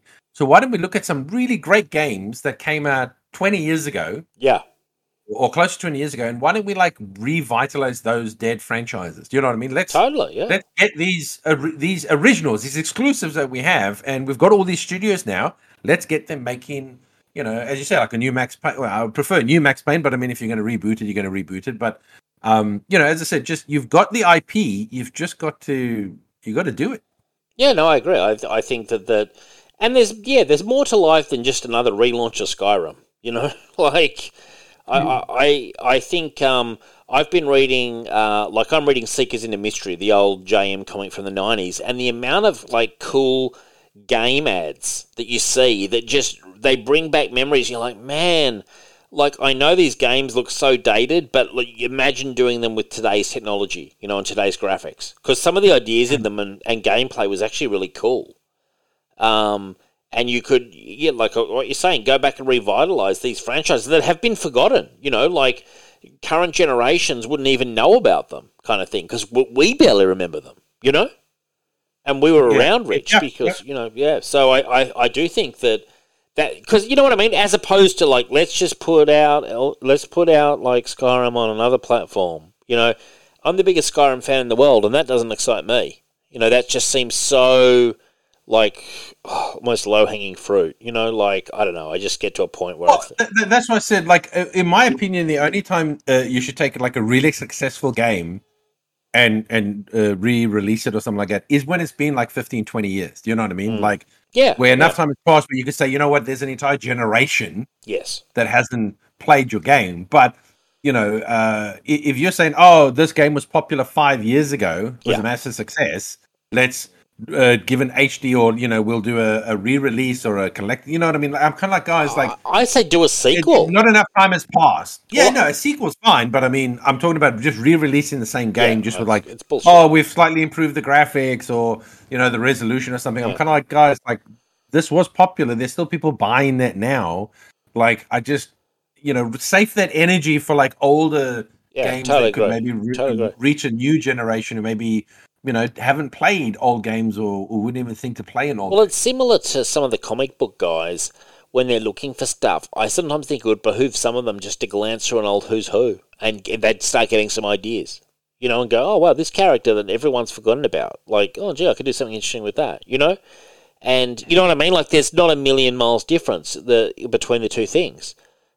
Dusting off some of the old property that basically culture has forgotten. Doesn't mean it's bad. It just means that we've moved on because we're so deluged with shows, TVs, games, movies. There's so much entertainment pumped out quickly that the consciousness does wipe every 5 years, if not sooner, really, when it comes to games. Because games, it's always like, what's the next bright, shiny thing, Rich, isn't it? I mean, it is. I mean, see, that's the thing. I feel like, look, I mean, I'm going against my own argument here, but I mean, I do play older games still because it's not about the graphics to me. It's about the fun. You know what I mean? Like, Armed and Dangerous, I can still play now just because it makes me laugh because it's just so wacky. Yes, is the gameplay outdated a bit? It's very like 20 years ago, but it's still fun. But as I said, I'm different though, right? Because I played games 20 years ago, I can go back and play those. But there would be newer people who, maybe wouldn't go and play an old game because, okay, I'll give you an example. Could you imagine giving a kid like the latest Mario game, right? With making it look, it's 3D, it's fun, it's colorful, it's massive and all that, and then you say to them, would you play this or did you want to play the original Mario Brothers? Which is just like the pixel thing. Now, the original Mario Brothers was fun and everyone played it back in the day, but I just feel like a lot of them might just go, no, I'll take the new Mario. Of course they will, and I wouldn't blame them either, because it's the... No, but that's what I'm saying. It's it's the same. Like, a lot of people don't watch older movies or listen to older music. So for them, I just think if you want to make your money, just take games from the past that were relatively successful, at least that were well received or were good games, and then maybe remake them and you can reach a new audience. Totally agree, Rich. Now, how about this? A memorial tribute to the late Stan Lee was reportedly removed for The Punisher's second season finale, which is now streaming on Disney+. Apparently, it was pretty abusing. It was apparently after a massive killing scene with The Punisher, and then it faded to black, and they did a tribute to Stan Lee. And there was some speculation that some people might have felt it was in poor taste to do the tribute right after Punisher gunned down like about 50 people. Okay, but so did they move it or did they remove it? I don't know. According to this news item, they removed it. But whether they put it somewhere else, I don't know, Richard. But they probably didn't. They probably just removed it because that's just the easiest thing to do. Yeah, and also though, I hate to break news to people. It was fictional. He didn't really actually kill people. You know what I mean? Like, the Punisher is a fictional character. It's in a show. He's a vengeance-driven vigilante. Is it really that surprising that he gunned down people? Is it? Am I stunned? Well, no. I mean, Stan Lee was there, the editor-in-chief. He ticked off on it. Punisher was a thing. Yeah, he ticked off on it. So, I'm sure. And Stan Lee was the one. He was very dubious of the Punisher's success in the mid-'80s, and he really didn't believe that it was going to break as big as it did. And then when it broke so big, I don't remember Stan Lee standing in the way. They pushed out a lot of Punisher products in the next 10 years. So I don't remember Stan Lee being the one, oh no, we can't publish Punisher. Now, how about this? Kevin Padian, Professor of Integrative Biology and Curator at the University of California's Museum of Paleontology, theorizes that the T-Rex's arms evolved to be short so as to reduce the chances of accidental dismembership during feeding frenzies, Richard. So this is an explanation for why he's got those little arms, those little cute little arms he's got, those tiny ones. Interesting theory. Theory or fact? Fact or theory? Theory. Well, you can't prove it, so I mean, it's a theory. I guess you can prove the dinosaur had small arms, but you can't prove. Yeah, but I mean, his theory as to why it had small arms. But what's he saying? Like, what, they had big arms and they were just swinging them around and losing their arms in like the feeding frenzy, and then they evolved to be small? Like hell, this would take a lot. I guess they had a long time though, because dinosaurs were around for hundreds of millions of years. So I guess they did have a long time. If you think about humans, we've been around for a blink of an eye compared to dinosaurs. So I guess over hundreds of millions of years, the evolution would have happened, Rich. Don't you think? Is that a fair assessment? Yeah, but I mean, no, okay, fair enough. I mean, yes, probably the T-Rex had the smallest arms, but I mean, a lot of the bipedal dinosaurs didn't exactly have massive arms either. Probably, I mean, like the Velociraptors ones are, I mean, they're still small. I mean, compared to the rest of its body and its other legs. It is weird that a T-Rex has it's an interesting theory. It's certainly an interesting theory. Like, But could you get this guy on the show? Actually, I should reach out. What's his name? Kevin Padian. I could talk dinosaurs for ages. Like, do battles. Triceratops versus a T-Rex. Take us through. The ins and outs. The arm size could also just be for balance. They were so small. Like, what are you talking about? They're little tiny little arms. They wouldn't balance anything. No. if the arms were bigger, it would throw the balance off being on the two legs, maybe. Good point. Is my point. What I'm saying is that maybe the arms are kind of there to balance the weight. Maybe the tail was a bit heavier as well. Like I'm just again throwing out theories, but it's interesting theory. I mean, but here's the thing: like you could say, oh, this is what the evolution process. Okay, but then do you know what the start of the evolution looked like? Do we have like a long arm? You show me the bones or the way of the T-Rex before it had the short arms, so we can prove that it wasn't that it evolved that way. Well, they all came from the swamp. We all, dinosaurs all came from the first amphibians. I believe, from what I remember of my science. I mean, it's like why does an ostrich have wings when it can't fly? Don't know. Chickens as well. Chickens can slightly fly. Chickens can slightly. Yeah, fly.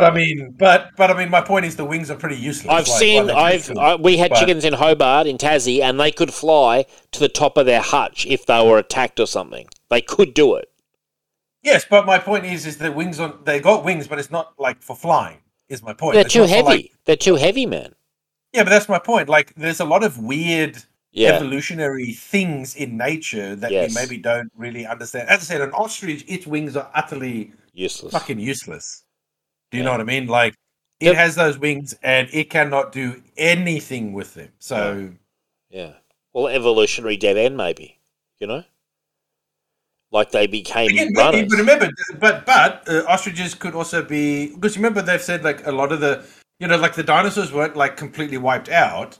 The birds are supposed to be birds are from dinosaurs, crocodiles, from dinosaurs. And so if you think about it, like an ostrich is almost a bit like a velociraptor. Yeah, definitely. You know what I mean? In and crocodiles are from dinosaurs too. Yeah, so I'm just saying, like it's an interesting theory, but I mean, again, it's just a theory. Sure. A dinosaur theory. We could get this guy on for a lot more questions. It'd be interesting to do like a full-on. I wonder where he is on aliens. If I said to him, but as I said, I mean, but that's why I always find it fascinating the theories, because I would love to know, like, what do you base it on? Because you need some evidence before that to prove your, to validate your theory. I should reach out. I'm going to reach out to this guy. Fuck it, I'm going to reach out to this guy. Do we have imagery or bones on what their arms used to be before they evolved? but maybe it was the species before a T-Rex. So there was a species that evolved into a T-Rex, and in the T-Rex the arms were small, whereas in the previous one the arms were bigger, and maybe they were, they were on land as they were four-legged perhaps. You know what I'm saying? And then the T-Rex went on two legs. T-Rex, what would you say? A T-Rex? What? You know what I'm saying? Like before a T-Rex, maybe the T-Rex was a four-legged dinosaur, but then it found out that it was actually better on two, so the arms were no longer necessary, so they became to those little tiny arms. I'm just theorizing, as if I know much about the fucking evolution process. I want to. Again, I'm not a paleontologist or anything like that. I haven't really.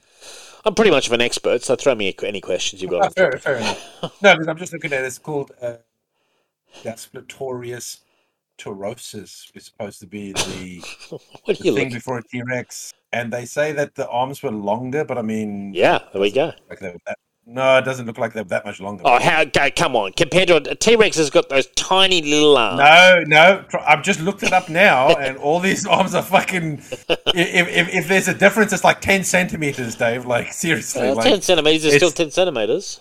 I'm just saying, like it's still actually tiny. The arms are fucking tiny. So I don't know. Well, you'd have to maybe go right back and back and back though. Like you have to back the truck right up. But you have to get back into the swamps, Rich. With the first guys crawling out of the swamps. For all we know, it's like maybe the arms just did that because over time they weren't really using the arms. Do you know what I mean? Like, and so maybe they just went like they became almost like nubs because they weren't actually being. That's what I'm saying. The creature's so fucking huge; it's just eating and killing everything with his mouth. Like, man, full on, isn't it? Do you think we'll get to a situation where they do? You know how they want to do the mammoth? Do you think they'll do that with some dinosaurs as well? Like in our lifetime? I mean, probably. I mean, scientists always doing stupid shit they shouldn't do. I want to see it, dude. I want to see it. I want to see Jurassic Park. Hey, fucking. my favorite line was from Malcolm in Jurassic Park when he goes, "If scientists were so enamored whether they could do something, they didn't ask if they should do something." And it's like, I like that line because it's like, it's so true. Science just does it because they can. Yeah, well, you got to push the barriers, man. You know? Yeah, but again, once you start cloning and you start cloning shit that's like extinct and would completely throw your, ecology out. The ecology completely, because those things, you know how much fucking food a dinosaur would have to eat, like how many calories, how much like meat, it'd fucking decimate like but you a population. Throw out some cows and shit, man. Like that's my point. You know how many cows you would need to satiate a bloody T-Rex? No idea. Those things you eat on massive other dinosaurs. Six. 6? Oh, probably 10, mate. What, a day? No way. No, I bet you that they could eat and then not have to eat for a few days and stuff like that. I guarantee it. Okay. So if you still got to feed the thing like fucking, let's say 10 cows every like 3 to 4 days, that's still a lot of cows, man. You can't grow them that fast. Like, seriously. Poor cows as well. We've just instantly gone to the cow. Well, that's the largest one. You can't exactly feed them sheep or pigs. Like, you would have to feed them like 40 of those things. Oh, that's funny. Well, anyway, look, I am going to reach out to this guy because I think it'd be fascinating to get him on the show to talk some dinosaurs. Now, our final news item, the cast of Star Trek The Next Generation, including Gates McFadden, Michael Dorn, and LeVar Burton, will reunite with Patrick Stewart in Picard Season 3, and apparently it was shown in a teaser during Season 2, which is kind of funny. Like, Season 2's on, and they're like, hey, just wait till Season 3, the whole gang's going to be back. And I'm just like, fucking hell, like... They're pumping this Picard out. Apparently, when they shot Season 2, they started shooting Season 3 straight away. Like, there was almost no break. So Patrick Stewart's been very busy, pumping out these shows. Have you watched any of it? I've not watched a single episode of Picard, to be honest. I've heard that Season 2's a lot better. No, as I said, I've got no interest in watching, like, feeble Picard. old man Picard. Yeah, doddery, great granddaddy Picard. No, seriously, he looks so frail in it. He doesn't. Really, it makes me uncomfortable watching Patrick Stewart like that old. Like it just especially playing the Picard characters, I just feel like, oh man, like I just it's really like sad to just. No, I'm not saying like he's a doddering old man, but it's just he does look a bit frail. He does look frail. I agree. Well, he's got to be 80, hasn't he? At least. Yeah. So I'm just like, He's 80s, Jesus. Like, anyway, but I just find that fascinating that they're like, oh, wait till Season 3 and we're going to get everyone together. I was like, why didn't you do that in Season fucking 1? Why did you wait 3 seasons before you gathered the rest of the gang of Next Gen? What I said was so funny is that, like, you could have done the Picard show because I believe in the first season they basically put him in an android body, right? But they put him in an android body that looks exactly like his 80-year-old body. And I thought to myself, this was a really good thing for you to actually, like, have Patrick Stewart pass the torch. Yeah. To another actor to play Picard in a younger android body. You know what I mean? In an android body where now it's a new actor. And then you could, like, maybe really take it to places with him. Would you have had him voicing it? That would have been interesting. No, because his voice would still be too old. Like, I'd love to see that. I'd love to see an actor, a different actor, playing Picard, but voiced by Patrick Stewart. That would be interesting. No, well, I prefer an actor who could maybe like get his mannerisms down. Yeah, do his voice. You know what I mean? I think that could have been more interesting than. Like, he's an old, frail man, and they stick him in an old, frail android body. What are you doing? I'm going to sound horribly old-fashioned, but when I think of Picard, I actually think of Patrick Stewart during the Next Generation TV show in his glory days. That's how I prefer to think of him, as Picard, I even felt in the movies he started getting too old, by the end. I really liked him in that weekly show. I really thought he was fantastic. He's a great actor, but I thought he really shone on those episodes of Next Generation. That's how I prefer to think of him. I don't prefer to think of Picard as like doddery, old, frail Patrick Stewart. You know what I mean? I'm sort of like, there's a part of me that's really why I haven't watched it, to be honest. Because I just have a soft spot for Patrick Stewart. I don't need to. I also hear nothing really good about the shows. No one's really saying the best they're saying about season 2 is it's a lot better than season 1. It's like, okay, great. Well, but this is what I find so fascinating. It's like people are so scared to do something new and fresh because when I say new and fresh, I don't mean a completely new show. What I'm saying is that like they've created 3 Star Trek shows, right? Well, 4 if you include the animated one. Yeah. And not one of them is breaking new ground, right? Because Star Trek Discovery is in the past. Lower Decks, you could say. Lower Decks. Yeah. I think but I think Lower Decks is part of the current timeline. It's a comedy, though. I think that's no. Sorry. When I mean breaking new ground, I mean how you had like Star Trek, and then you had Star Trek Next Generation and Deep Space Nine. Yeah, to the next Generation. Do you know what I mean? Yeah, the next. The series that takes place 80 years after Star Trek: The Next Generation. Go further into the future. What is that future going to be like after Next Generation? You know, building upon what's happened and the war. You know what I mean? Like, I just think that's more interesting. But they've created like 4 shows, and it's like Disney now with Star Wars, right? It's like everything is centered around the original trilogy now, and you know, because they fucked up the sequels. So now everything they're producing now is centered around, and I feel like Star Trek's doing the same. Picard, Discovery, even the new show now that I'm going to check out, what's it called? New Frontier or something like that. Strange New Worlds. Strange New Worlds. And so it's all in the past. It's all in the... And that's Pike on the Enterprise, isn't it? Heyday. That's Pike on the Enterprise. So, like Discovery takes place even before Pike. So my point is they're going so into the past... Yeah. When Star Trek is always about looking to the future. Yeah, true. Well, yeah, good point. I don't know. They've left me a bit cold. I must admit, I used to be a big Star Trek guy, and I still love the original series, and I love Next Gen, and I watched my fair share of Voyager, but I have, since the last couple of Next Gen movies, I have struggled outside of the first JJ movie, which I quite enjoyed. Well, it's the same. I'm a fan of like Scott Bakula, right? But even I didn't really enjoy Enterprise, Star Trek Enterprise, because again, it's in the past. It's like I want the future. I want to know what we're doing, you know, in the future. I want to see what the galaxy's like in another 100 years from, you know, Next Generation or something like that. Because you can go so crazy, man. Like, I just like feel in the past, I feel like you restrict yourself so much. I have heard, because nearly every hardcore Star Trek fan I know really dislikes Discovery. I have heard, apparently, that the people making Discovery just don't care at all. They're not going for the old fans at all. They're going for the teenagers. You know what I mean? They're going for sort of like the next generation, like the current young kids is who they're trying to target. Yeah, but they're still using Spock and you know and all established characters. So they might say they don't care, but if you didn't care, then you would create a brand new show in the future with no ties to like the older established characters. You can say that, but your actions prove otherwise. Yeah, good point, Richard. Look, you got Shopping with the Gang. I put in something that I thought you would find interesting, Rich. Captain Britain Omnibus hardcover. Now, I did a bit of research while we were talking. So this one, it's a bit confusing because there's 2 Captain Britain omnibuses.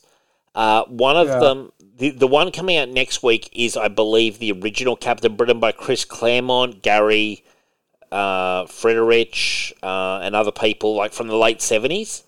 And then I've got a big version of that on my bookshelf.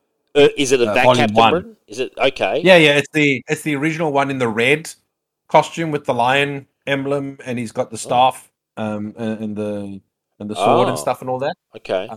And then the Captain Britain that he became later, that's the Davies. Yes, so I'm just trying to work this out. So they've got Captain Britain Omnibus by Chris Claremont. It seems to be the 70s. Then there's another one that's out now by Jamie Deliano and Alan Davis. Is that who you're talking about? And Alan Moore and all these people, which seems to be more in the 80s. So correct. Yeah, so that one came out late last year, which is the Alan Davies and Alan Moore one. That's the most popular one, isn't it? And then the yeah. I mean that basically that revitalized the character and made him more at the time more popular than he had been. Yeah, okay, and that's why they kind of had to reinvent the character a little bit. You know what I mean? They had to kind of, in a sense, reboot, but they still tied it to the original Captain Britain because it's the same character, and they wrote an interesting reason as to why he looked different and power sets and all that were different. But it's more popular because again, it's Alan Davies, it's Alan Moore, and all that. You know, these are the guys that were like setting the comic book world on fire. Sure, when they were all writing and doing all that stuff. I've got both. I'm a fan of both of them, but. What a shame what they've done to Captain Britain. What have they done to Captain Britain? Well, he doesn't exist anymore. I think they made it Betsy Braddock. Right, because I remember he was in a bit of Uncanny X-Force. They did a storyline with him. He was actually the leader of Excalibur. Right. Which was an X-Men book as well, which was Nightcrawler, Captain Britain, Kitty Pryde, wasn't it? Kitty Pryde and Lockheed? Lockheed?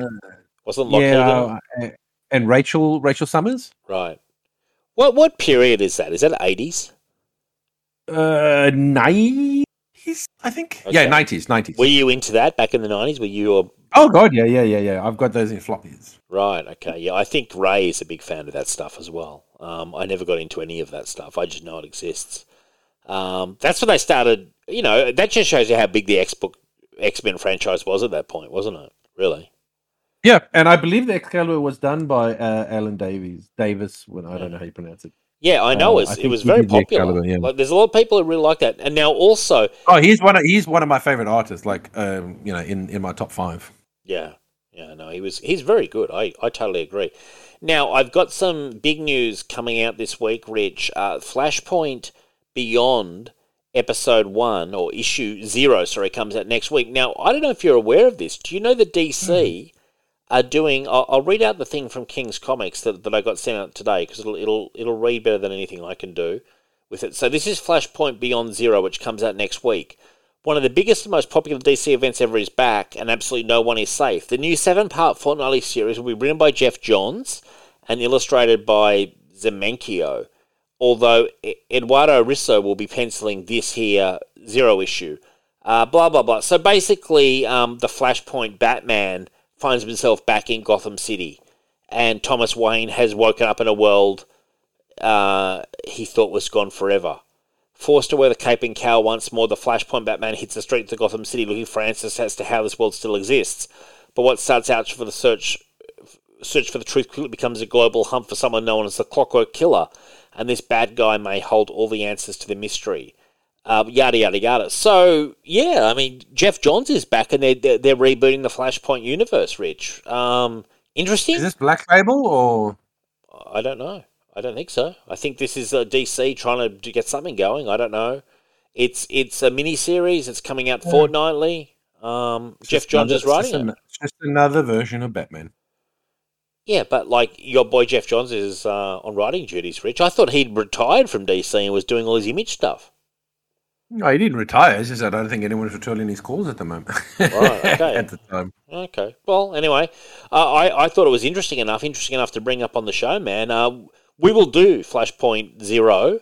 It won't be next week because we're having a week off, but by the time we come back, Rich, you can have read Flashpoint 0 and you'll be able to give your considered opinion. You know, do you think Jeff Johns has got what it takes still with DC?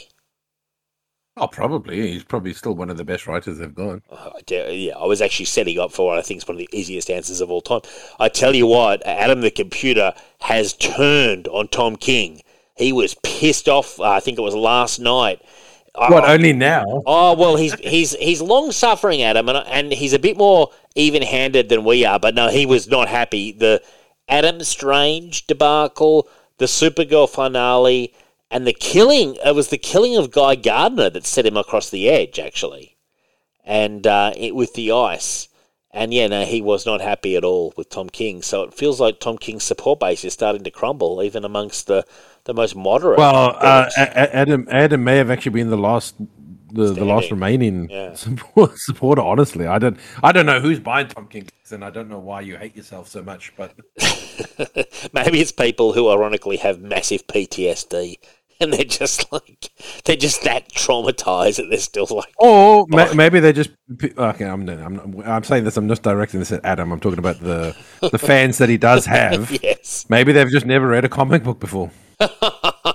Well, you know what it is. I see bits of stuff with Tom King that I've quite enjoyed, but as time has gone on, kind of his style for me just doesn't land 100%. But anyway, the market is ultimately the determinant of whether people stay in books. And the fact he got removed from Batman, apparently Frank Miller at a panel got up to Tom King and flat out just eviscerated him about his handling of Batman. Apparently Frank Miller went, as only Frank Miller can, go off script. You know what I mean? And he just took the script. I think I know the one you're talking about. I think it's when they were on a panel with a bunch of guys. Yeah. A bunch of other writers. And then Frank Miller said something about him, like clearly he doesn't know how to write Batman or something like that. Like Frank Miller's right.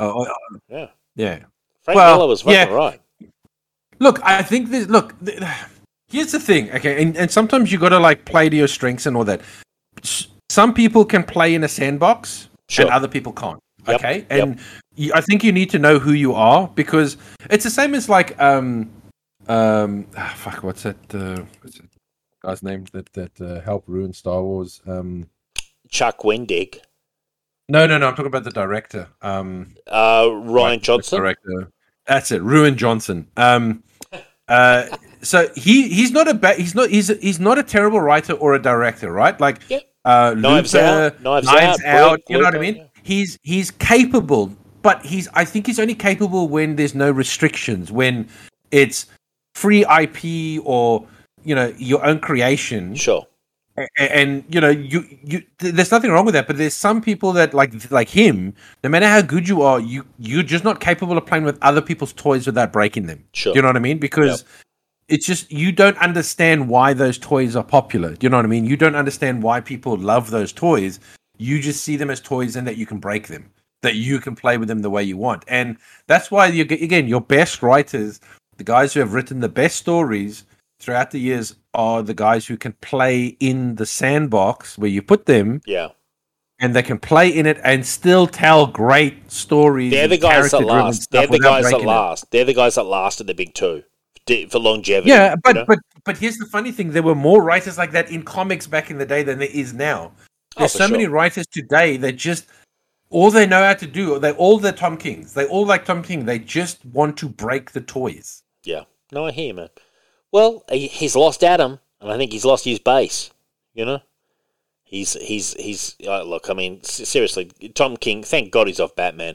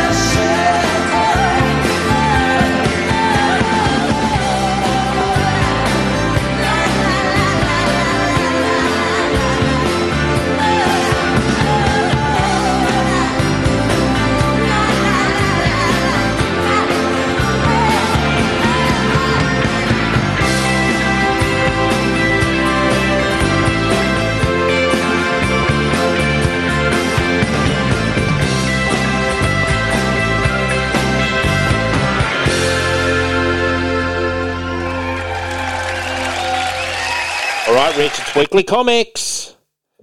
Now, we did a bit of flashback. Now, this was because I so enjoyed Chuck Dixon's Bad Time series and his most recent one, which involved Vikings versus Mongols, Rich, basically, is just one segment of the storyline. And it reminded me that back in the glory days of Birds of Prey with Chuck Dixon, he did a 3-parter where basically Black Canary goes back in time to, I don't know what exact time period it is, like around the 11th century in Vinland, which was America, which the Vikings got to, and it has the Vikings fighting the Indians and all sorts of stuff, and she's going after the Ravens. Really fun 3-parter. Butch Geist, who's one of my favourite artists, actually, Rich, is the artist there. For me, this is a very entertaining romp, a 3-parter, which I always really enjoyed, in a very strong run of Birds of Prey by Chuck Dixon. What did you think of this one, Rich? Yeah, it was a lot of fun reading the old Birds of Prey stuff and all that, Sure. Back when comics were good. Well, I mean, God, I seriously, I miss Barbara Gordon as Oracle. Yeah. It was such a good character. It was just so interesting. I think she might be Oracle again now. I think. Listen, I don't know. I'm not reading current stuff and all that. But Chuck knew exactly the relationship of Barbara Gordon and Black Canary. I mean, he just had it down pat, Yeah. Did they explain how they figured out that it was Black Canary on the carving? Yeah, well, not really. I mean, it did look a bit like it, but the way they're just like, that's definitely Black Canary. Yeah, I mean, if you knew who Black Canary was, sure. But I mean, this is like an ancient carving, and I'm looking at it going, how did you know that was Black Canary and that you went and that you had to send it to the past? I was like, I didn't. It's a bit of a leap, but no, it's good. It's very interesting concept. Going back to get Cheshire, although.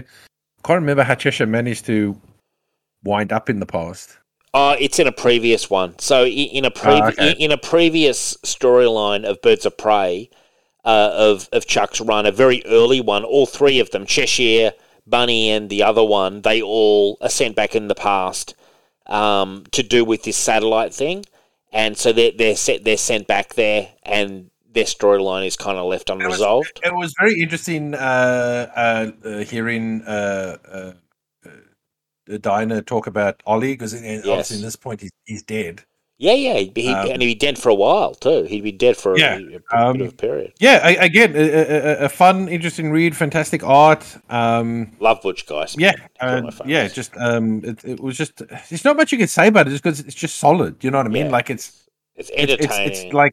It's just so solid. It's well written that all you can just say is it's really good. It's a really good 3-parter. I think it's a huge advertisement for Chuck's Birds of Prey run and his Nightwing. All of that was that he just never went below 7.5, and sometimes he was getting to 9s. And for me, this 3-parter is a solid 8.5. I love this storyline, and I think the art as well. Butch Geist, I think underrated, frankly. Oh yeah, for sure. I mean, to be fair, that's the unfortunate thing about an artist. Unfortunately, is that they do. And again, I mean, Chuck is a fantastic writer, but artists always tend to be, I think, overshadowed. Yeah. A little bit by the writers, which is sad, because obviously it's a visual medium. But yeah, fantastic art, great action in it. I loved it when they're fighting. It's just really solid, man. It's really solid. I loved it. I think it was Bunny who's the most crazy one of the Ravens, but she's fighting the Indians, and she's like, "Oh shit, too many for me." Even she was like, "Oh shit," because she just wants to kill everything she sees. She's just a flat out psychotic, Yeah, no, it's just really good. Like it's just like there's nothing I can really play other than just very enjoyable. No, it's good stuff. And you know what, Rich? I strongly recommend, I know you like reading your novels, go check out Chuck's Bad Time series. Just start out with book 1 and see if you enjoy it, because I think you'll really enjoy it. It's a really good read. Excellent. Yeah, I will add it to my read list. Cool. Then we had, doing for James DeMatteis, I actually wrote down Ben Reilly 2 and 3, but I think we'd already done 2. Because when I read we did, because when I saw that, I was like, oh, we did because we did 1 and 2. Yes. And I forgot. But then we did issue 3. Now, can I say this? I think they're a really fun throwback to that Clone era. And as I am reading the Clone Saga at the moment, and I'm well into it. I'm past the death of Aunt May, and it's I think a really neat sort of throwback comic that I think a lot of fans of the Clone era who probably grew up with that era would really enjoy. I think James DeMatteis once again sort of brings it. I wasn't the world's biggest fan of the art. I found it a bit cartoony. But I still felt it got the job done. What did you think of this one? I enjoy the art. I mean, the art's nowhere near as cartoony as what some of the Spider-Man books have been. There was one. Who was the guy that was doing it? He starts with an H. He's got a very cartoony style. Humberto Ramos. Yes, Humberto Ramos. Like, it's nowhere near as cartoony as that. But I enjoyed the art. I think the art's pretty good. Certainly better than a lot of the other stuff. But I tell you what, if this is the quality of books now, I'd still be collecting. Oh, me too. Current comics. Like, this is just, as I said, it's like it wasn't written now. Yeah, no, you know what I mean. It feels like it's a flashback. Well, it is.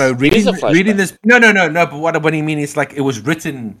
15 years ago, 20 years ago. Yeah. It feels like. Yeah, it's so well written that you almost swear that this is a flashback from when JM was writing Spider-Man and all that. You know what I mean? Like, it's just the quality hasn't slipped. The quality is still there. The writing is solid. Yep. And as I said, it just puts the current stuff to shame, honestly. Like, and I said this the other week when we read the Wolverine, the Patches one, and that was good. And the Venom stuff and all that. Like, my God, if this was the quality of the current books now, I would still be an avid comic collector. Yeah, if the main line, because I mean, there's a reason they're going back to. I mean, JM has kept going pretty strongly through the years, but some of these other guys haven't had as much Big Two work in the last 10 years. But there's a reason they're going back to David Michelinie and Larry Hama and JM. There's a reason, because these guys have got what it takes. It sometimes feels like the newer guys. I don't know what the storyline is because, look, obviously it's hard to do, but JM makes this look pretty damn easy. You know what I mean? Yes, he makes it look effortless. I feel like this is just him just banging one out, and it's a banger. You know what I mean? Like, that's it, I know. You know what I mean? He makes it look effortless. And I'm sure it's not effortless. I'm sure it takes a hell of a lot of craft that he's built up over a lifetime. No, but he makes it look that way. Yeah, like, exactly. it just looks like it. Because, I mean, he's writing that Justice League one for DC now, the one that's based on, I think, the animated Justice League show and stuff, and I mean, he's busy, but he's got to be, you know what I mean? It's not like he's just working on one book or something like that. So, but again, it's effortless and it's well written. It's fun to read. Compare this with Bendis's. Remember the Bendis's crappy Justice League issues that we read with the fucking fake Justice League. And I'll be honest, I'll take a shot. Not every old creator has got what it takes. I think Dan Jurgens was shown as lacking recently. When he did Blue and Gold, I don't think it was the world's greatest stuff of all time.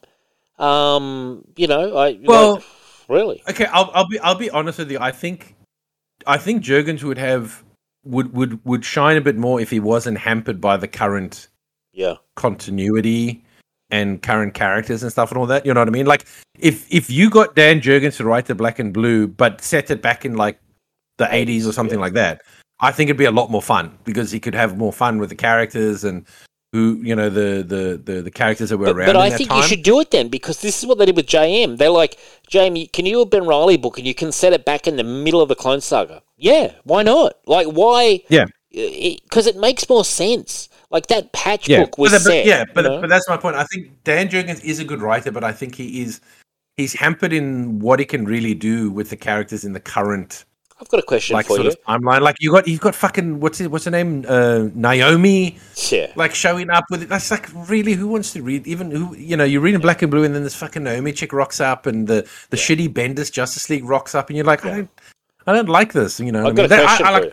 I loved it when JM and Giffen did remember when they did the I Can't Believe It's Not the Justice League and what was the other one?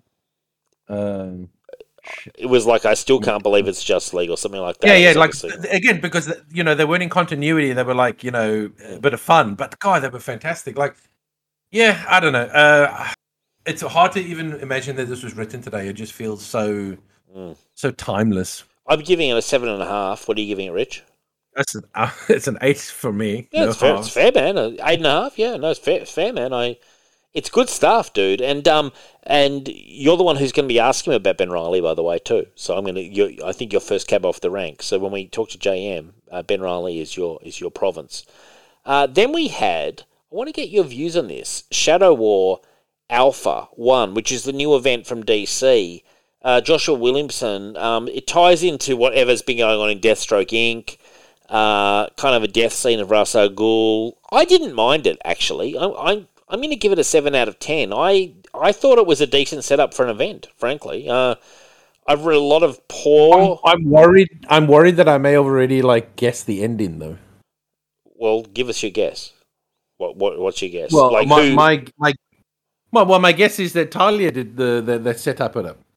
Right, yeah, to kill the father, yeah. To kill Raz. Like, I'm calling it now. I just feel like, you know, that wasn't the real Deathstroke. Ra's al Ghul, you could see that she was fighting with Ra's al Ghul about his decisions and all that sort of shit. The problem I feel is that I could be wrong, but I feel like I already know what the twist or the reveal is going to be. Yeah, well, I mean, that wouldn't stun me. I mean, Talia and Ra's al Ghul have had a complicated relationship over the years, you know. So she's hired. I'm just hoping I'm hoping that's not supposed to be the reveal or whatever. Because if it is, and I've already guessed it after one issue, I'm going to be very disappointed. Yeah. No, I hear you there, because that would be a little bit bittersweet, as they would say. You know. It just also shows, like, maybe if I'm right, that it just shows that, like, it's almost like what these writers are doing is obvious. Yeah. Well, hopefully not. I mean, look, I definitely think it was the greatest thing I've ever read, but, you know, for an event setup, I thought it was pretty decent. Although I feel like I've watched a lot of deaths of Ra's al Ghul over the years. I feel this guy's been dying for the last 50 years. You know, like. Well, I think this is going to be a status quo change where I think they might actually get rid of Ra's al Ghul and actually make Talia now the head. Got a question. When Talia came in, and she said she pushed them away and said, "Get me the best doctors," was she not going to go into the Lazarus Pit? She was relying on the doctors. Right. Why? Do we know the answer to that question? Is it because the Lazarus Pit drives you insane? Well, because the Lazarus Pit drives you fucking insane if you use it too much and all that. So sure. You know. So she was like, my injuries aren't, you know, Lazarus Pit worthy kind of thing. Is that your take, Rich? Do you think that story plot line might come back up to bite us? Do you think there's that possibility? I mean, I don't know. I mean, well, hazard a guess. I'm just saying, could that, you know, when they do something like that and then later on it becomes that's the plot line point, there's a reason she didn't want to go in the Lazarus Pit? Yeah, but maybe she just sees that as like a weakness of her father's. Yeah, to be too reliant on you it. know, and obviously it drove him insane, and and the book has shown him that he was dying because obviously the Lazarus Pit is not immortality. It can revive you at times, but I think it's going to take a toll on your body, and I think maybe she doesn't want that as a weakness to be reliant on the Lazarus Pit. So you know, we'll see. Again, the whole thing could also be a Ra's al Ghul setting the whole fucking thing up as a weird bait and switch power play, but you know, we'll see. Okay, yeah. Well, I'm giving it 7. What were you giving it, Rich? Yeah, I think 7's okay. I mean, given the art is good. Okay. It's an interesting premise. I'm just hoping that there's more to it than what's been revealed so far. I'm hoping that maybe there's a good plot twist or reveal in it. Otherwise, it might be a bit disappointing. Yeah, well, it's going to be continuing next week's Batman as well. Now, we go to Trade of the Week, and this is James DeMatteis in our last interview actually mentioned this was one of his favourite stories that he'd done, and I'd never read it. Batman going sane, which is literally the storyline of Joker going sane this story. First off, Joe Staten and James DeMatteis. Oh my God, Richard, I loved this story. I had high, when you've got high expectations and then something hits them. This is exactly what happened. I thought it was such an interesting premise, so simple. Basically, in essence, the storyline is that Joker's going. He's faced Joker a couple of times before, so it's fairly early on in his relationship with Joker. And Joker kills like a stack of people early on in the actual comic. Like, it's fairly violent. I thought killed this sort of congresswoman she is, or whatever she was, a council member, but he doesn't. And then something happens, and he basically thinks he's killed Batman. Batman is just totally annihilated. His costume is blown to pieces. Looks like he's dead. Looks like he's drowned. Joker thinks he's killed him. And then without Batman as his nemesis, he actually goes sane. And he gets stuff to mask his skin condition. He finds love with this sort of lady who is a lonely soul, and they kind of bond. Meantime, Batman's having a very slow recovery in this little community. Eventually, he gets back to the Batcave. Alfred has thought he was dead. Months have passed, and then eventually you see the mask slip away from Joker when he realizes Batman is still back out there, and you realize that Joker's madness is tied to Batman in a weird way. It's almost like he needs Batman. Like, it's done so much more interestingly than all the other times whenever they've said Batman and Joker. I thought this was one of the most interesting stories depicting the Batman-Joker relationship and their interdependency, especially Joker's dependency on Batman. I want to throw it over to you, Rich. What did you think? Because I loved this one. I fucking loved this one, man. What did you think? I don't know. I mean, I don't. I don't hate it, but I wouldn't say it's my favorite. Okay. It's got some interesting ideas and all that. I don't know. Okay, not a fan, obviously. Jesus.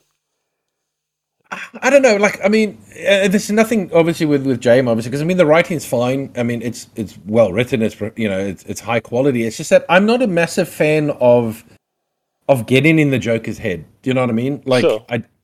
Because I like Joker's one of those characters where I love the mystery of not knowing what's in his head. But this was the same Joker, which we never normally see. Yeah, I know. Look, that's what I'm mixed with this because I mean it's an interesting concept of like the Joker thinking that he killed Batman and then what does he do, and he almost just like gives up that life and just becomes like a regular old citizen with a 9-to-5 job and all that sort of stuff and all that. I mean, it's certainly interesting concept and it's executed very well. I don't know. It just didn't really hit me, I think, as much as it did you. Like, I don't think it resonated with me as much as it did you. And that's not a knock on the. It's not a knock on the book or like the writer or anything. It's just like, I guess I don't know. It's Joker's like one of those weird characters where I'm very particular about the character and how it's handled. See, I like this because I agree with you. It was interesting to get inside Joker's head, but I guess I've got something. Okay, look. But the problem with this book is you're in everyone's head. You are like you're in Batman's head. You're in Alfred's head. You're in the Joker's head. You're in the girlfriend's head. Like, I'm just like I don't know if I want to be in everyone's head with the story. Like, I guess maybe if you were going to do it, I would have maybe preferred just seen it from like just the Joker's point of view. Sure. Yeah. Like nothing even maybe like that you don't even know what the Batman's thinking or like what even happened to him. Like you think he's dead and then he just shows up and and you spend maybe more time with the Joker and a little less time with the inner world because you're so used to the inner fucking monologue of the Batman and how he thinks and all that sort of stuff. I mean, I think if you were going to do it, I would have maybe preferred that like almost the entire book, if you're going to do it, was done from the Joker's inner thoughts. Like, we didn't know what the girlfriend was thinking. We didn't know Yeah. what Batman was thinking. It was all in Joker's head, and almost and you see everything through his eyes. And you could get Like, from and- insanity to sanity back to insanity. You know? Yeah. As I said, like, I mean, again, it's only like 4 issues, so it's not like you can do that much with it. And I just thought, like, if you're going to do it, I just would have preferred, like, the entire thing was from Joker's point of view, and we just saw everything from his point of view, nothing from Batman's point of view, nothing from, like, the girlfriend or whatever, just purely Joker. how the Joker saw things, whether they're true or not, or like whether that's even a trustworthy representation of what things were, like, I don't know. I didn't really enjoy the bouncing around between everyone's inner thoughts and feelings and all that sort of stuff. You know what I mean? I just, maybe I just found it was a bit jarring. And then again, of course, I did find it struggling to read a lot of the cursive, the boxes because of the fucking writing style. And maybe that also just rubs me the wrong way because I go, I've got to struggle to read this now. Yeah, the cursive, the old good old cursive. Yeah, I'm not a fan of that cursive. No, neither am I. I don't think many people are. I really believe a lot of people dislike it. It makes it tougher to read. It's slower. Okay, I hear your points, and you know what? You make a good none of that pitch. is a bad book. It's and I will even give it a 0.5. I'm going to give it a 7.5. Okay, which is the highest Right, score. I'm even putting in that 0.5, but it's just that. Yes, I guess I just wanted a bit more. I will like, say this. like- One thing I thought about it was, I thought in 4 issues it was almost perfectly paced. I didn't feel it overstayed its welcome. I didn't feel it rushed. I really liked how every issue felt like an act, and I felt it was much better paced than a lot of comics are. Probably because you only had to come on to do your one story, and so you could perfect it. You weren't having to grind it out month after month after month after month. You knew you had 4 issues. That's what Denny O'Neil or whoever the editor was gave you. The whole concept of Legends of the Dark Knight was people came on and just did rotating, creators just did their little Batman story and then they went away. So I felt it was very well-paced comic. I have a question, Rich, and it's a question I'm going to ask J.M. DeMatteis, and I want to get your view. Was the woman that Joker was with ever real? And the reason I ask you that question, if you look at the end of the storyline, when he's fighting Batman and he's got the woman, he's thinking it's his girlfriend, but it's actually the councilwoman again. Yeah, but there's also a moment where he thinks that his girlfriend is the councilwoman. Yeah, but it's And the fact, yeah, but again, you see, if it was all from the Joker's point of view, I would say, oh, is she not? But we got her in a monologue, so I think that makes her real. But I was thinking, was that even Joker and doing her in a monologue? That's what I'm saying. I think, look, I think she's real because the way I read it was the moment where he was like going to beat the shit out of her. Yeah. He was imagining he thought she reminded him of the councilwoman. Yeah. And then when he has the councilwoman the second time, then now she reminds him of his girlfriend. So I think she is real. But then why? Her inner monologue helps as well with that. But why then? Thought. He's walking along with her in the forest and he's normal, and then he's starting to flip, and then all of a sudden the Joker's like fucking boat is there. I was like, what? But when Batman goes to the apartment and he sees the photo of them, Okay. he also goes, "Oh, maybe this isn't the Joker because that couple look really happy and they look decent and all that." So I think she's real. Okay. Well, I think that's the whole point: is that the Joker did find love by being I'm still going to ask a Jay. normal, sane person. I'm still going to ask Jay. Yeah, sure. Because I do think that there was potential. Like, I'm looking here at the end. He's going, They never found a body, and she never gave up. How could she? Love like theirs only comes along once in a lifetime, if it comes along at all. And a man like Joseph, there could only be one. She can't help but wonder, as she sits alone with her memories, his presence hanging on the air all around her, if he's indeed out there, somewhere bewildered, lost. And you see it's cutting into his face, and then that face becomes the Joker, consumed by the inner demons he could never articulate or explain. And she prays that somewhere he's safe, and that at least a part of him at least remembers. I don't know. I think you're right, But I just felt that there was a part of it where it was like, was it really real at all for the Joker? Well, again, that's my point. If you had written it purely from his point of view, then that would leave those questions open where you're like, wow, was that even real? Did he imagine the whole thing? Like, did Batman really come back? You know, like, or did he imagine that the Batman came back because he's losing his sanity again? You know, because he can't not be the Joker for that long, or you know, that inner shit's going to come up, no matter how much you try and suppress it. As I said, I would have loved to have just like, you know, seen everything from his point of view. So like, even when he's hiding in the shack and Batman's coming, I wanted him to narrate what Batman's doing and like his assumptions about the Batman. You know what I mean? I would have loved to have just like gotten the whole thing from Joker's point of view, where, as I said, it would have left you at the end going, did that all really happen? Yeah. Was that just some psychosis? Was it a dream he had? You know what I mean? Like, did he imagine the whole thing? Because the problem is that because of the other narrations, I know what you're saying. I don't know. It just didn't leave me with like a question of like what's sane and what's insanity and what's real and what did the Joker make up? And I don't know. I didn't like bouncing around like all the people's different inner monologues. Honestly, that's just my preference, though. Yeah, no, it's fair, man. It's fair. I don't know. I just really sort of I dug it, man. Like in a major way, and I guess for me, Snyder really, and I mean really, drug it up and dragged it out about the Batman and Joker's interdependency, and. To me, but like too much. Like this 4-parter was enough for me. It was perfect. Like it was like a little after dinnerman. I read it and I was like, yes, that's perfect. I love that.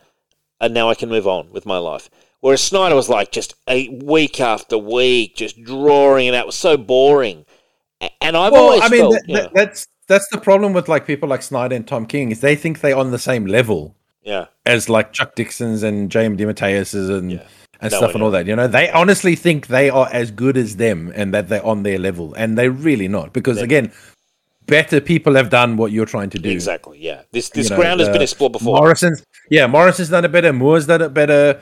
J.M.'s done it better. Like everyone's done it better than you, Snyder and Tom King. Like I'm sorry, it's true. It's true. I mean, I'm sorry. Those guys kind of put you to shame, really. And I think. Like, I'm just so specifying this. Now, I want to say this, and this is just my take as a reader of Batman. I've always felt Joker is a lot more dependent on Batman than Batman is on Joker. You know, Joker. No, I would even argue that Batman is not dependent on Joker at all. Well, I would agree. There's no dependency on Batman with the Joker at all. Batman wants an end to all these fucking crazy. Yeah. Exactly. Fuckers. He doesn't want to be out there doing it. Now he has to because of all of them. That said, I really go back to Frank Miller, who used to have the talk show host talking in Dark Knight Returns, and I do believe that a lot of the Batman's rogues are almost like reactions in a weird way to the Batman. So there is a dependency from the rogues, especially Joker, on Batman, but I don't think it's an interdependency. I don't think Batman needs the Joker out there causing havoc he has his mission before Joker. You know? Joker doesn't define his mission. I think with the killing of Robin, it became even more focused on just how bad Joker was. But I've always felt Joker needs Batman. And that's why I felt this storyline, I felt tackled it so much better than Snyder, who just, as I say, he decompressed and dragged it out, which made it even worse, if you know what I mean. Well, that's the thing. I mean, there are certain Batman villains that need Batman, right? Two-Face, Riddler, Joker. Now, there's others that don't. In fact, they would prefer that Batman fucked off, like Penguin, Poison Ivy, Mr. Freeze. Mr. Freeze, Scarface. You know, like there's certain ones that they crave Batman's validation of themselves. You know what I mean? And Two-Face had the connection with him as Harvey Dent as well. You know, so Two-Face needs Batman because he needs Batman to stop him. Yeah. When the coin does, you know what I mean? Like there's that good half of Harvey needs Batman because he needs Batman there to stop his bad half. And don't forget, Batman actually has a connection to Harvey from before. where they were good friends. So I've always Riddler is Batman because he sees him as the only other smart person, the only person that can solve fucking crazy riddles and all that. You know what I mean? And he sees him as the challenge. So there's certain villains that just need Batman. They need these validation. They need him in their lives. And then there's others that are just like, fuck off. I wish you would die. Yeah. But again, it makes for an interesting rogues gallery. Like, it would be terrible if every single one of them were dependent on him. Oh, yeah. But it would be uninteresting if none of them would depend on him. So again, it's a good mix of just crime bosses and criminals, and also then just like really mentally cracked people that have a weird connection or fixation with Batman. Do you think they would ever do this in a movie where Joker goes sane? Because I think it was a really interesting kind of angle. If they were still doing the animated movies, I would say yes, because they did Killing Joke. Well, they did Hush, Long Halloween, Yeah. So I mean, they might do it in animated form. I don't think they'll do it in live action. Animated form, I'd be down for it. I thought it was I want to pay some attention to just how well paced I felt it was. I felt it was an exceptionally well paced comic. Not a wasted page for me. Guess what my score is going to be, Rich? You're going to be stunned by my score. No, I don't think I will. 10 out of 10. 10.5. 10.5. Flat 10. 10. I loved this. I've only given a couple of 10s in my time. I gave one to Dark Knight Returns when we did it, and I've probably given about 2 others. I loved this. I really enjoyed it. I also really dug the fucking art because there was so much going on. This guy squeezed a lot into every page. Did you notice that, Rich? Joe Staten squeezed a lot of information into every page. Yeah. I loved it. The art was a bit mixed for me because while I thought he did a fantastic job with the faces, I thought he did a really good job with the expression and all that. I did sometimes feel like sometimes the bodies looked a bit weird. Okay. Like slightly cartoony. Would you agree? Slightly cartoony. Not cartoony, but there were some panels where like Batman's legs looked a bit weird and he looked a bit too skinny. Right. But I mean, art I would still give it like an 8 out of 10. It's still very consistent, and I thought he did there's one great panel of Joseph's faces. Yes. As he's going through these different like emotions. So I thought the artist absolutely nailed the facial expressions and like the looks of horror and anger. Those are top notch. That was fantastic. I just thought sometimes a bit of the action and the body was sometimes a bit odd, but that's minor. It was not like every panel. It's only just a couple of panels. But again, as an artist, you could be pressed for time, or it's as good as you can get it done in that time, or something like that. But no, he did it. He nailed the faces though. He brought his A+ game when it came to like the emotional beats of the faces and the storytelling. So I tip my hat for that. Yeah, that was good stuff. I mean, for me, it's going to go down as one of my favourites we've done on Signal, and I'm amazed that I haven't read it until now. Because I felt I got a appreciation for James. I checked, didn't do a lot of Batman. He did one other arc in Legends of the Dark Knight, which was an acclaimed comic, that came out. For those who don't know, Legends of the Dark Knight in the 90s was basically a vehicle for rotating creators, very high profile most of the time, like Grant Morrison, Denny O'Neil, J.M., Chuck, Stephen Grant, Mike Barron. Everyone had a go and told kind of like their Batman story, their little Batman story. And it was kind of at any point in the continuity kind of thing. So any point in Batman's career, it was like a legend kind of thing. So it was a vehicle for a lot of really good storylines. And I personally really appreciated it. I loved it. I'd buy an omnibus of this in a heartbeat. It was a long-running title. I think it ran all through the 90s, Rich, basically. Yeah, man, they were the days, dude, when fucking Batman, it was just must-read stuff. 10 out of 10 from me. What did you give it, Rich? 7.5? Okay. We're going to have JM on this week. Now, I do want to say we're proud members of the collective. Got a lot of good shows on there. You've got Into the Night with Ray. You've got Trapped in a World, the Howard the Duck podcast. You've got Inner Demons with Brian Biggie. Inner Demons, great show. You've got Ghost Spider Groupies. You've got Last Sons of Krypton with Ray and Connor. You've got a ton of Capes and Lunatics. I mean, I've guessed on Capes and Lunatics. They've had me. They've put up with my antics, Rich. Yeah, and then we're going to have, after our interview with JM, we're going to have a week off. Dave needs to have a rest. Rich gets a week off. And then we'll be coming back. It'll be your choice, Richard. And what did you say you're picking? You had something? Yeah, I'm going to go with the Batman Wildcat trade. Oh, sweet. Chuck Dixon. It's right? kind of like an anthology, so it's a collection of Batman and Wildcat stories, but a lot of them are Chuck Dixon. So I've got it. I own it. Yeah, I bought it like a while ago. Actually, it's good. Yeah. All right, bring it on, Rich. Batman Wildcat. I love it. So that'll be our. Yeah, well, I'm a Wildcat fan, and you're a Batman fan, so I thought it'd be a good pick. Yeah, no, it's good stuff. I love Wildcat. He's cool. I remember him from Ed Brubaker's Catwoman run when he trains Holly. How to fight and stuff, because he trained Black Canary before. Well, he's trained almost everyone. Yeah, he's trained everyone. Like cool. almost everyone's gone through Wildcat for some boxing initial training. I love it. All right, so Batman Wildcat. Now look, we're obviously Problem as a collective. If you can join us on the Patreon, if you can help out and support the show, it's much appreciated. Patreon.com/Signal of Doom. It all goes towards show running costs. It is much appreciated. The Bank of Dave can only stand so much stress. Rich, thank you so much for coming. We'll catch you in a fortnight. Good night, gang. Good night.